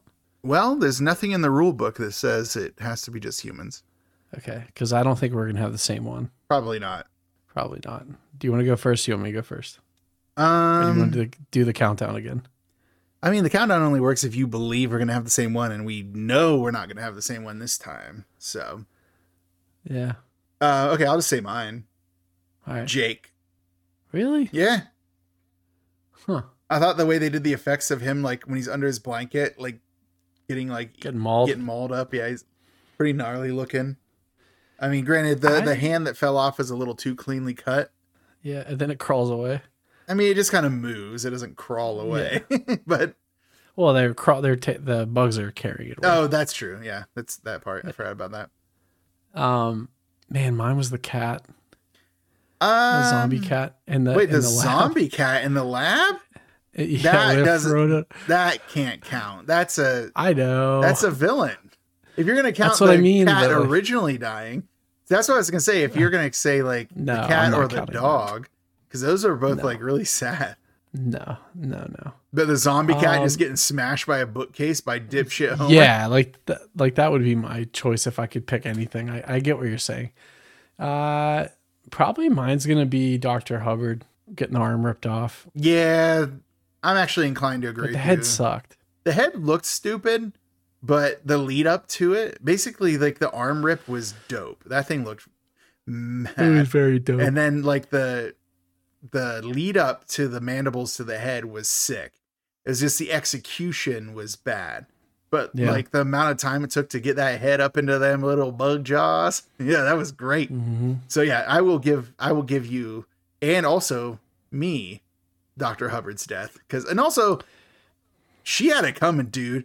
She sacrificed a cat to get these roaches. She's a monster. Like, I'm glad she's dead. Well, the second time she wanted the cat to live because it was part roach. And then Homer smashed it. That cat death scene was crazy. When it got smashed by Homer on the bookcase. Yeah, he said that line about works for, what do you say? I can't remember. It's like works. I don't know. I'll make it one of the songs. Oh yeah. He says something like, works for people, bugs, or something. I can't remember what he says. I don't know. Some weird about how you can squish them. Yeah. He's like, it works every time or something like that. Yeah. I don't know what he says, but yeah, you're right. He does say that. Yeah. It was like a Sex Panther moment. It was like, yeah. Okay. Yeah, I didn't put that in my notes. I should have put that line in my notes. But yeah, no, that was good. But by that point, the cat's a villain because it's become a hybrid bug. For sure. Yeah. So. For sure. Oh yeah. All right, McMurder the movie. Dr. Hubbard. Couldn't have happened to a nicer lady. Well, speaking of Dr. Hubbard. Is it time for the judgment categories?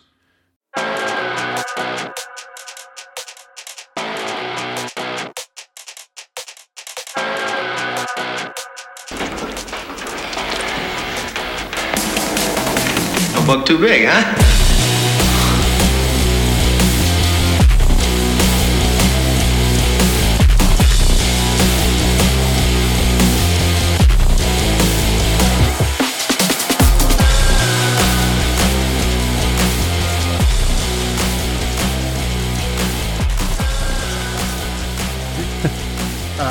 Anyways, as people who listen to this know, the judgment categories are where we will give a letter grade to 5 categories, and they are story, which includes writing, acting, effects, music, which can include sound, and then finally, cult factor, which is the little X factor that makes these movies so special. So for story and writing, do you want me to go first? Yeah, I'm curious. We'll see how this. You'll set the pace here. The problem is I've seen a lot of this before, and I'll see it again. Like it's been like it's very much like one of those like small seaside town like a Jaws, but like with this other stuff going on, and a shadowy corporation and a creature that kills. So it isn't the creator of that idea. And it doesn't execute it particularly well. And the most interesting parts, I think, are kind of accidental. So I'm probably going to have to go B for story and writing. B? Yeah. Holy shit. What were you going to give? C. I could be convinced to C. So my major complaint about this movie is the pacing. Because the last 35 minutes of this movie are actually good. Like, I think they're interesting and fun and shit's happening. The first part of the movie, like it's an hour and 40 minutes. So basically an hour and 10 minutes of this movie didn't really even need to happen the way it did. I think it's like an hour and 27 minutes, dude. Whatever. But you get the point I'm making. Like, it's like, they could have easily just like, hey, like, all these scenes of them driving and going places and doing stuff. It didn't really develop anything. Like, getting to know the town and the people and how they interact. Yeah, that's nothing. No, but what do they do with it? Nothing. They all die. But they don't turn into fucking zombie bug people. How would that help? Which we know happens. Yeah, I mean, I don't know. Like, that's one of the things I actually kind of respected about it was like the slow burn of it, where we get to know the town and the personalities and the vibe. There was no exposition on Intech. There was no exposition on what kind of experiments they were doing. It was just, we're trying to get rid of a pest, a billion-year-old pest or whatever. Well, I think the exposition is that it was what's her name doing it. It was Dr. What's her name? I forgot now that she's dead. Hubbard. Dr. Hubbard. It was Dr. Hubbard doing it. So like, those are the kinds of experiments they're doing, illegal ones.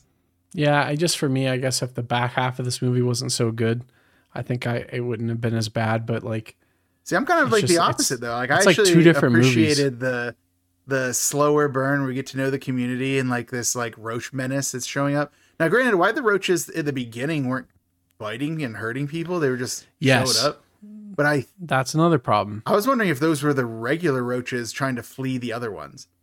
Like trying to get away from them, so they're going to the places where they weren't allowed to go before, which is human houses, because they're just trying to get away from the ones that were killing them, and then that kind of precipitated in the ones that were killing them killing other things. Yeah, maybe. But I don't know. I just felt like they could have done a lot more. I also don't like the little bugs. I think they should have went with bigger bugs. I agree with the bugs. I think or interspersed of bigger bugs, like mutated. Yeah, but I feel like the fault of those goes in effects less than it goes in story. But you know what? If you want to do C, I'll do C because I can give you the B. Because one of the things when you brought up pacing, it actually reminded me that I don't like the tone, because I think sometimes it wants to be silly and fun, and sometimes it gives me like a spurned lover of a dipshit sheriff dead in a freezer, and I'm like, what was that? Like, right. So exactly. That's what I'm talking about. Like there's things that they could have stretched out that would have been more meaningful, but they just glossed over it. Like I just felt like there was a lot of problems. I'll go C. You've convinced me. All right. Thank you. What about acting? Now this one I thought I actually liked the acting. I didn't think there were any glaring issues. I'd go B or A. You know, what was there wasn't bad. The only person I didn't like was Richard, but maybe that was because he was supposed to be not liked. I don't know. Well, he's the main character. Yeah, but sometimes they make like like Mark. Mark's a fucking Mark's a doofus. dipshit. But no, but he wasn't written to be a dipshit. Yeah, like the performances that I put, like when I think like the better performances in this one, like number one, Dr. Hubbard, like she killed it, dude. Like. Yeah, just so with a glance, you could kind of see what she was trying to communicate. Like I thought she was so good. Mm-hmm. Really liked Homer.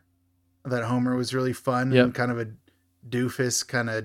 Jake. Yeah, Jake was cute for as long as we got him. Mm-hmm. Yeah, I think that really the only weak link I have is kind of like Richard, but specifically Richard anytime he shares a scene with Elizabeth, because I think the chemistry those two had was negative. Like, I feel like I lost charisma when they'd be in a scene together. Like, I could feel myself getting drained of points. Like, I need a long rest to get my points back. Yeah, and even, like, Lillian, with what little she's in the movie, like, when she she saw, like, them in the car, like, and she was sad. Like, you felt that. Like, I was like, okay, this is actually that, and good. she had way more chemistry with Richard than 100%. than Elizabeth did. That was ridiculous. Yeah, so, and then her monologue where she kind of steps up and tells Elizabeth basically to fuck off. Yeah, that was good. Yeah, it's just I liked it. I really like the performances. Like, if Richard wasn't there, I would say definitely A. But I think the others that are there, because for better or worse, you'd never get anything of Richard without other people to lean on, and most of his scenes are not with Elizabeth. So I think I'm okay to give it an A. Yeah, for sure. And I think everyone else kind of brought it up. I love Dr. Hubbard. Like, that performance was incredible. Yeah. Like, what an she did unlikable, terrible person, but like layered, unexpected. Yep. Next up is effects. Man, I feel bad. Okay, so I was coming in here with a lot. I'm like, man, I had so many positives.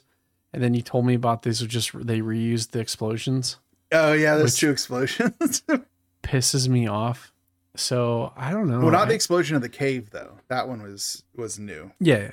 I don't know. I was coming in at a B. I'm getting like real big C vibes because some of the stuff they did was really cool, and some of the stuff they did was absolutely atrocious.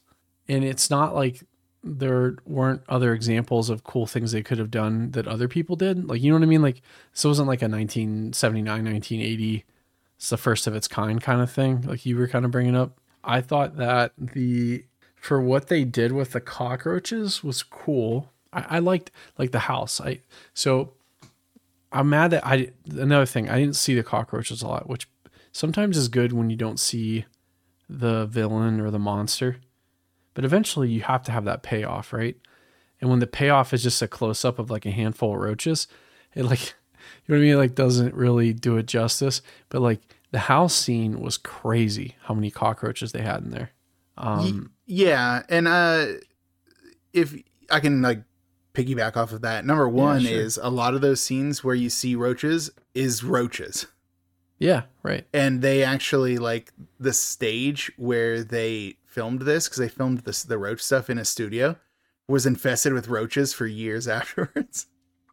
I believe it. They did a bad job of wrangling those roaches. How could you? I mean, they just let them loose. And you know, but is that really effects? I don't know. It'd be effective on me. Yeah, right. But and then like, it seems like you're kind of going to the negative, but I want to do a couple of positive things. The arm rip we discussed. I thought that was great. Amazing. That looked sick. The head thing, not as good, but luckily it was faster, so it didn't have enough time to dwell on it. The Dark Souls Queen monster thing, I thought it was awesome. That was pretty rad. When I saw that thing, like it was slow and stuff, probably because it was like a practical thing. But like, I just thought that thing was rad. It's just like, hey, this is what our queen is. It's just like 8 skulls and like 13 ribs and like however many arms, as many arms as we can fit on it. Like, it was so funny. And they set that up earlier too, because when she goes in the cave, she finds all those bones laying around. So like they are setting it up. Like I'm just mad about that. If you would have told me about the fire, like with the explosion scenes, I probably wouldn't have even. It would have been B for me, pretty solid. And I'll still go B. I just want to get my gripe out that like you could have blown up one of them and just reused it. That's more forgiving to me than taking footage from another movie. Well, well, that's a lot of times a budgetary thing though. But my last push for B is actually the transformation of the mayor into the mayor zombie bug dude.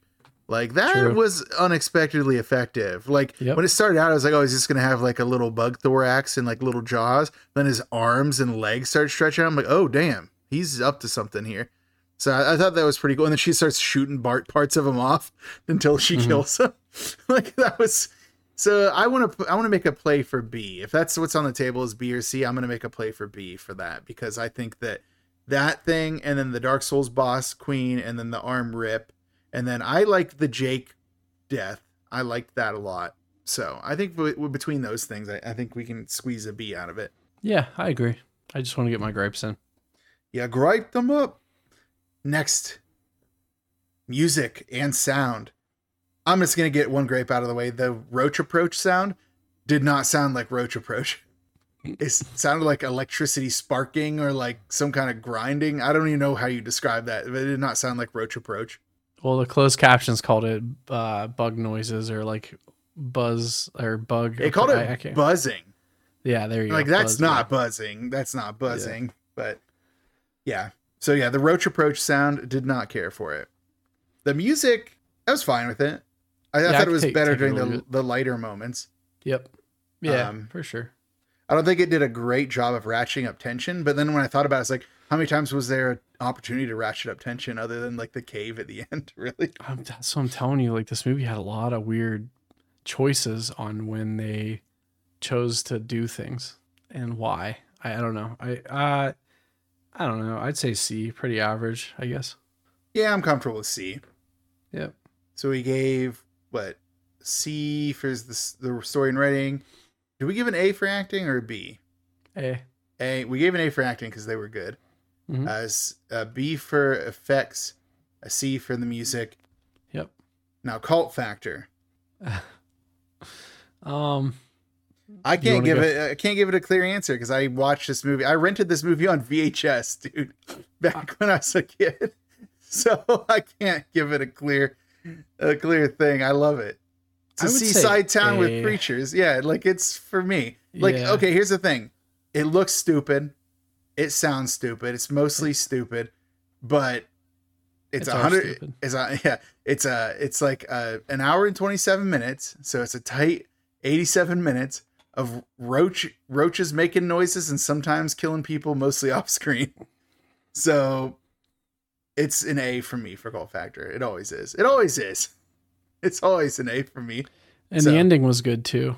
I liked it, where it zoomed in on the bug menacingly. I thought that was pretty funny. But it was just a roach. It's like, yeah. Oh shit, it's a roach. I wish it was just rubbing its hands together. I know they couldn't make the roach do that, but put a gleam in his eye. yeah, that would have been awesome. But yeah. Yeah, that would have been cool. But okay, so we're gonna do the A for cult factor, despite how shitty the rest of the movie is. Well, it's not shitty. It just wasn't like, I felt like they could have done so much with this stuff. Like, and then it would have been cooler if they would have had like 5 bigger bugs. Yeah, some big bugs would have been cool. Yeah. Or if they'd done more with the Dark Souls boss. Like, I wish the zombie people. Yeah, we only got glimpses of greatness, but the glimpses that they give us are introduced in a way that make them awesome, which is why we want more of them. Like watching the dad roll in there like zombified, or like watching the Dark Souls boss like coming up to the lady as she's trying to scrape like, a bunch of stuff off of those like flesh nuts hanging on the wall. Like, it was cool. So yeah. All right, yay! I got the A for cult factor, everybody. But Shane. But what? Yes. We're not done here. We're not? No. We have our last category, that final hat on a hat that we don't need, but we do it anyway because it's our podcast and no one can tell us not to do it. It's the D roll.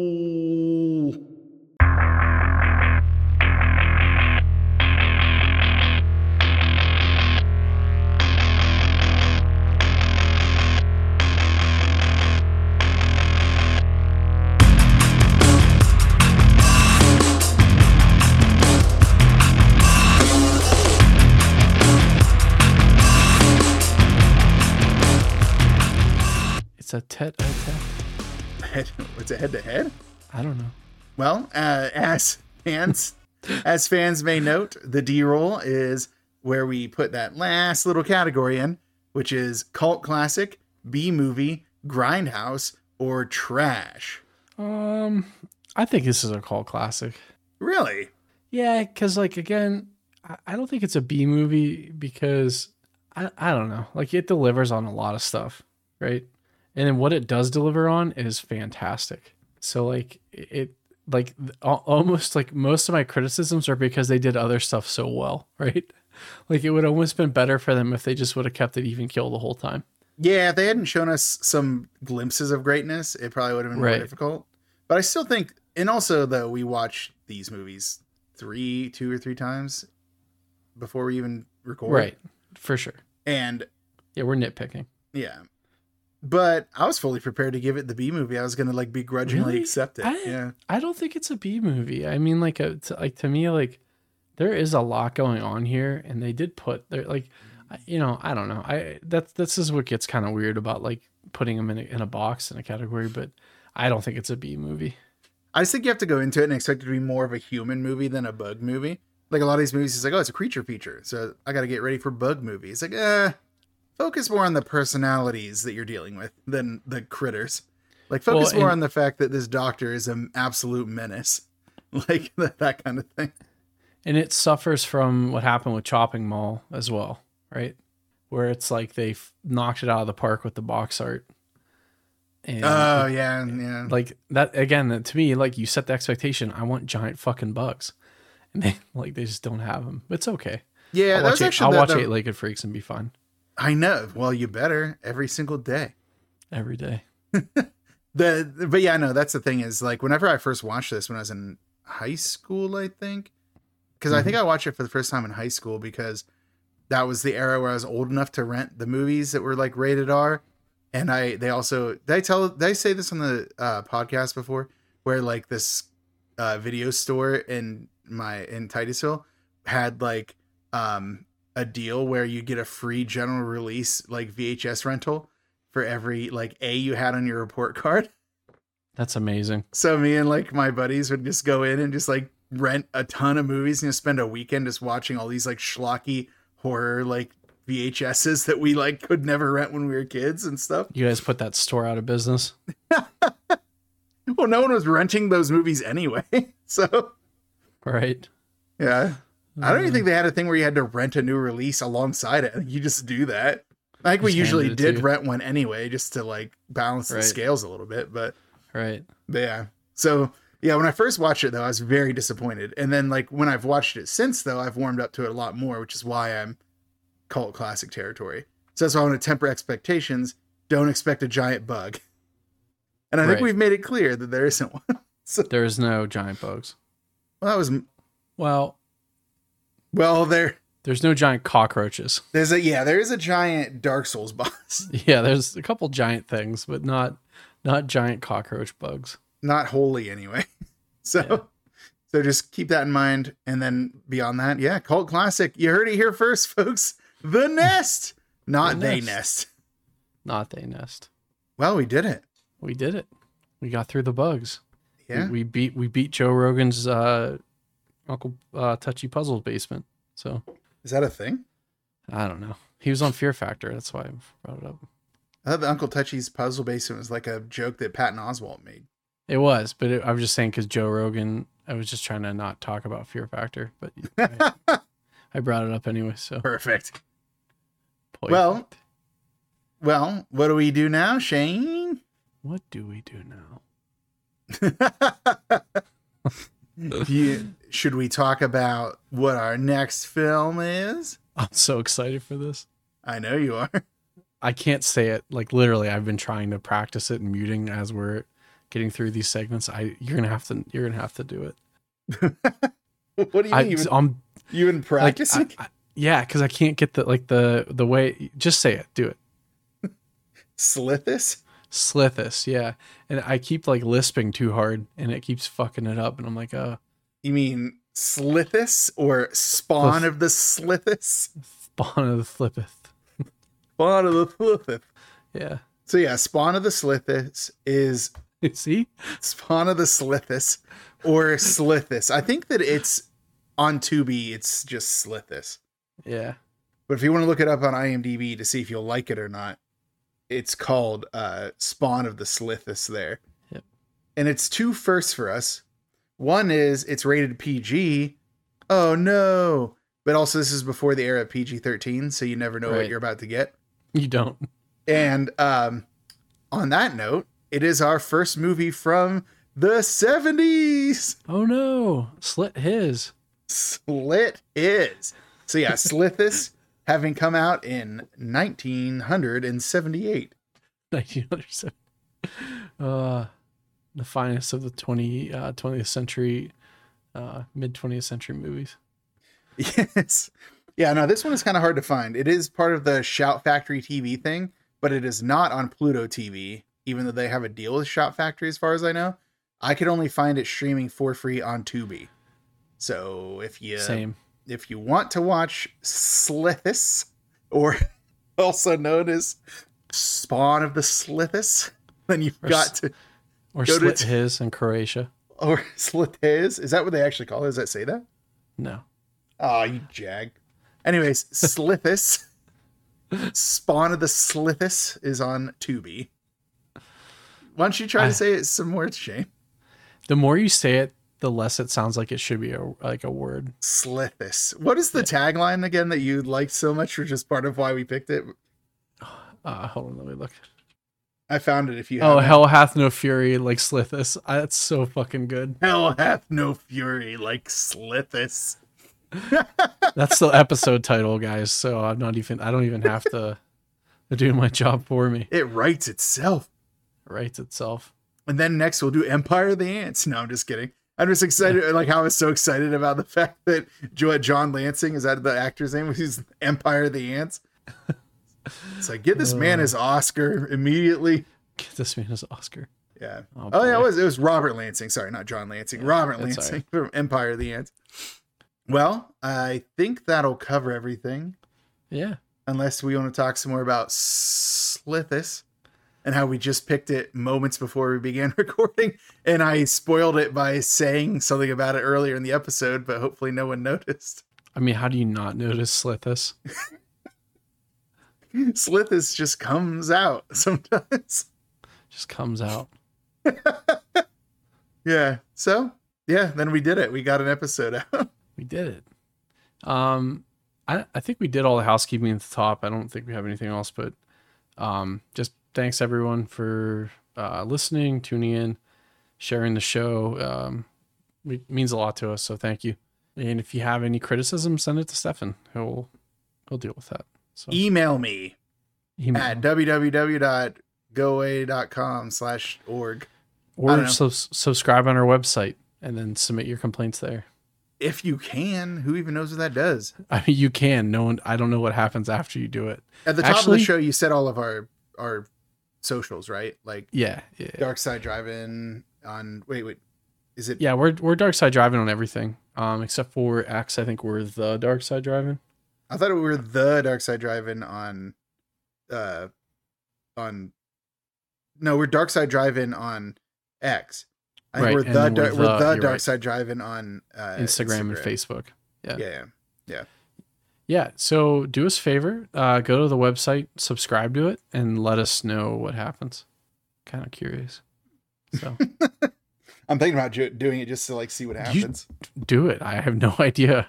I hope something cool. I don't know, but yeah. Oh, and I finished my Godzilla -1 review, so I'm actually working on another one. Ooh. For a holiday themed movie that I watched that I think I talked about briefly before. It's a Wonderful Knife. So yes, hopefully I can get that one out before it leaves Shudder. But I think it's a Shudder original, so it probably won't ever leave Shudder, but I'm still going to write it. And then we also need to post and do the Old Gods review because they're like messaging me, asking me for updates. So we'll do that. Yeah, we'll do that done soon. We're going to do that as like a separate right episode, right? Yeah. So Yep. Stay tuned or stay peeled for that. Stay peeled. Whatever. It works.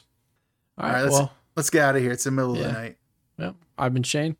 And I've been cut my life into pieces. I am a Papa Roach. Oh my God. No, I'm Stefan though. That's who I am. Yeah. Are you? Well, see, what's funny is I can just get rid of you saying that and just end the episode after you sing that. So you can, but you won't get the part where I do my spooky noises. Shit. Keep it spooky.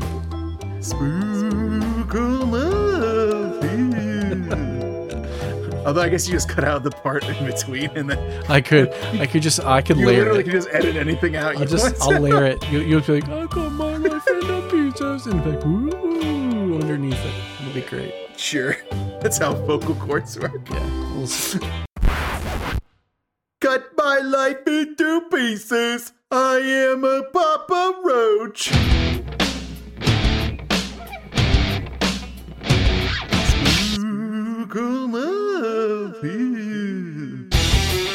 Perfect. Bye.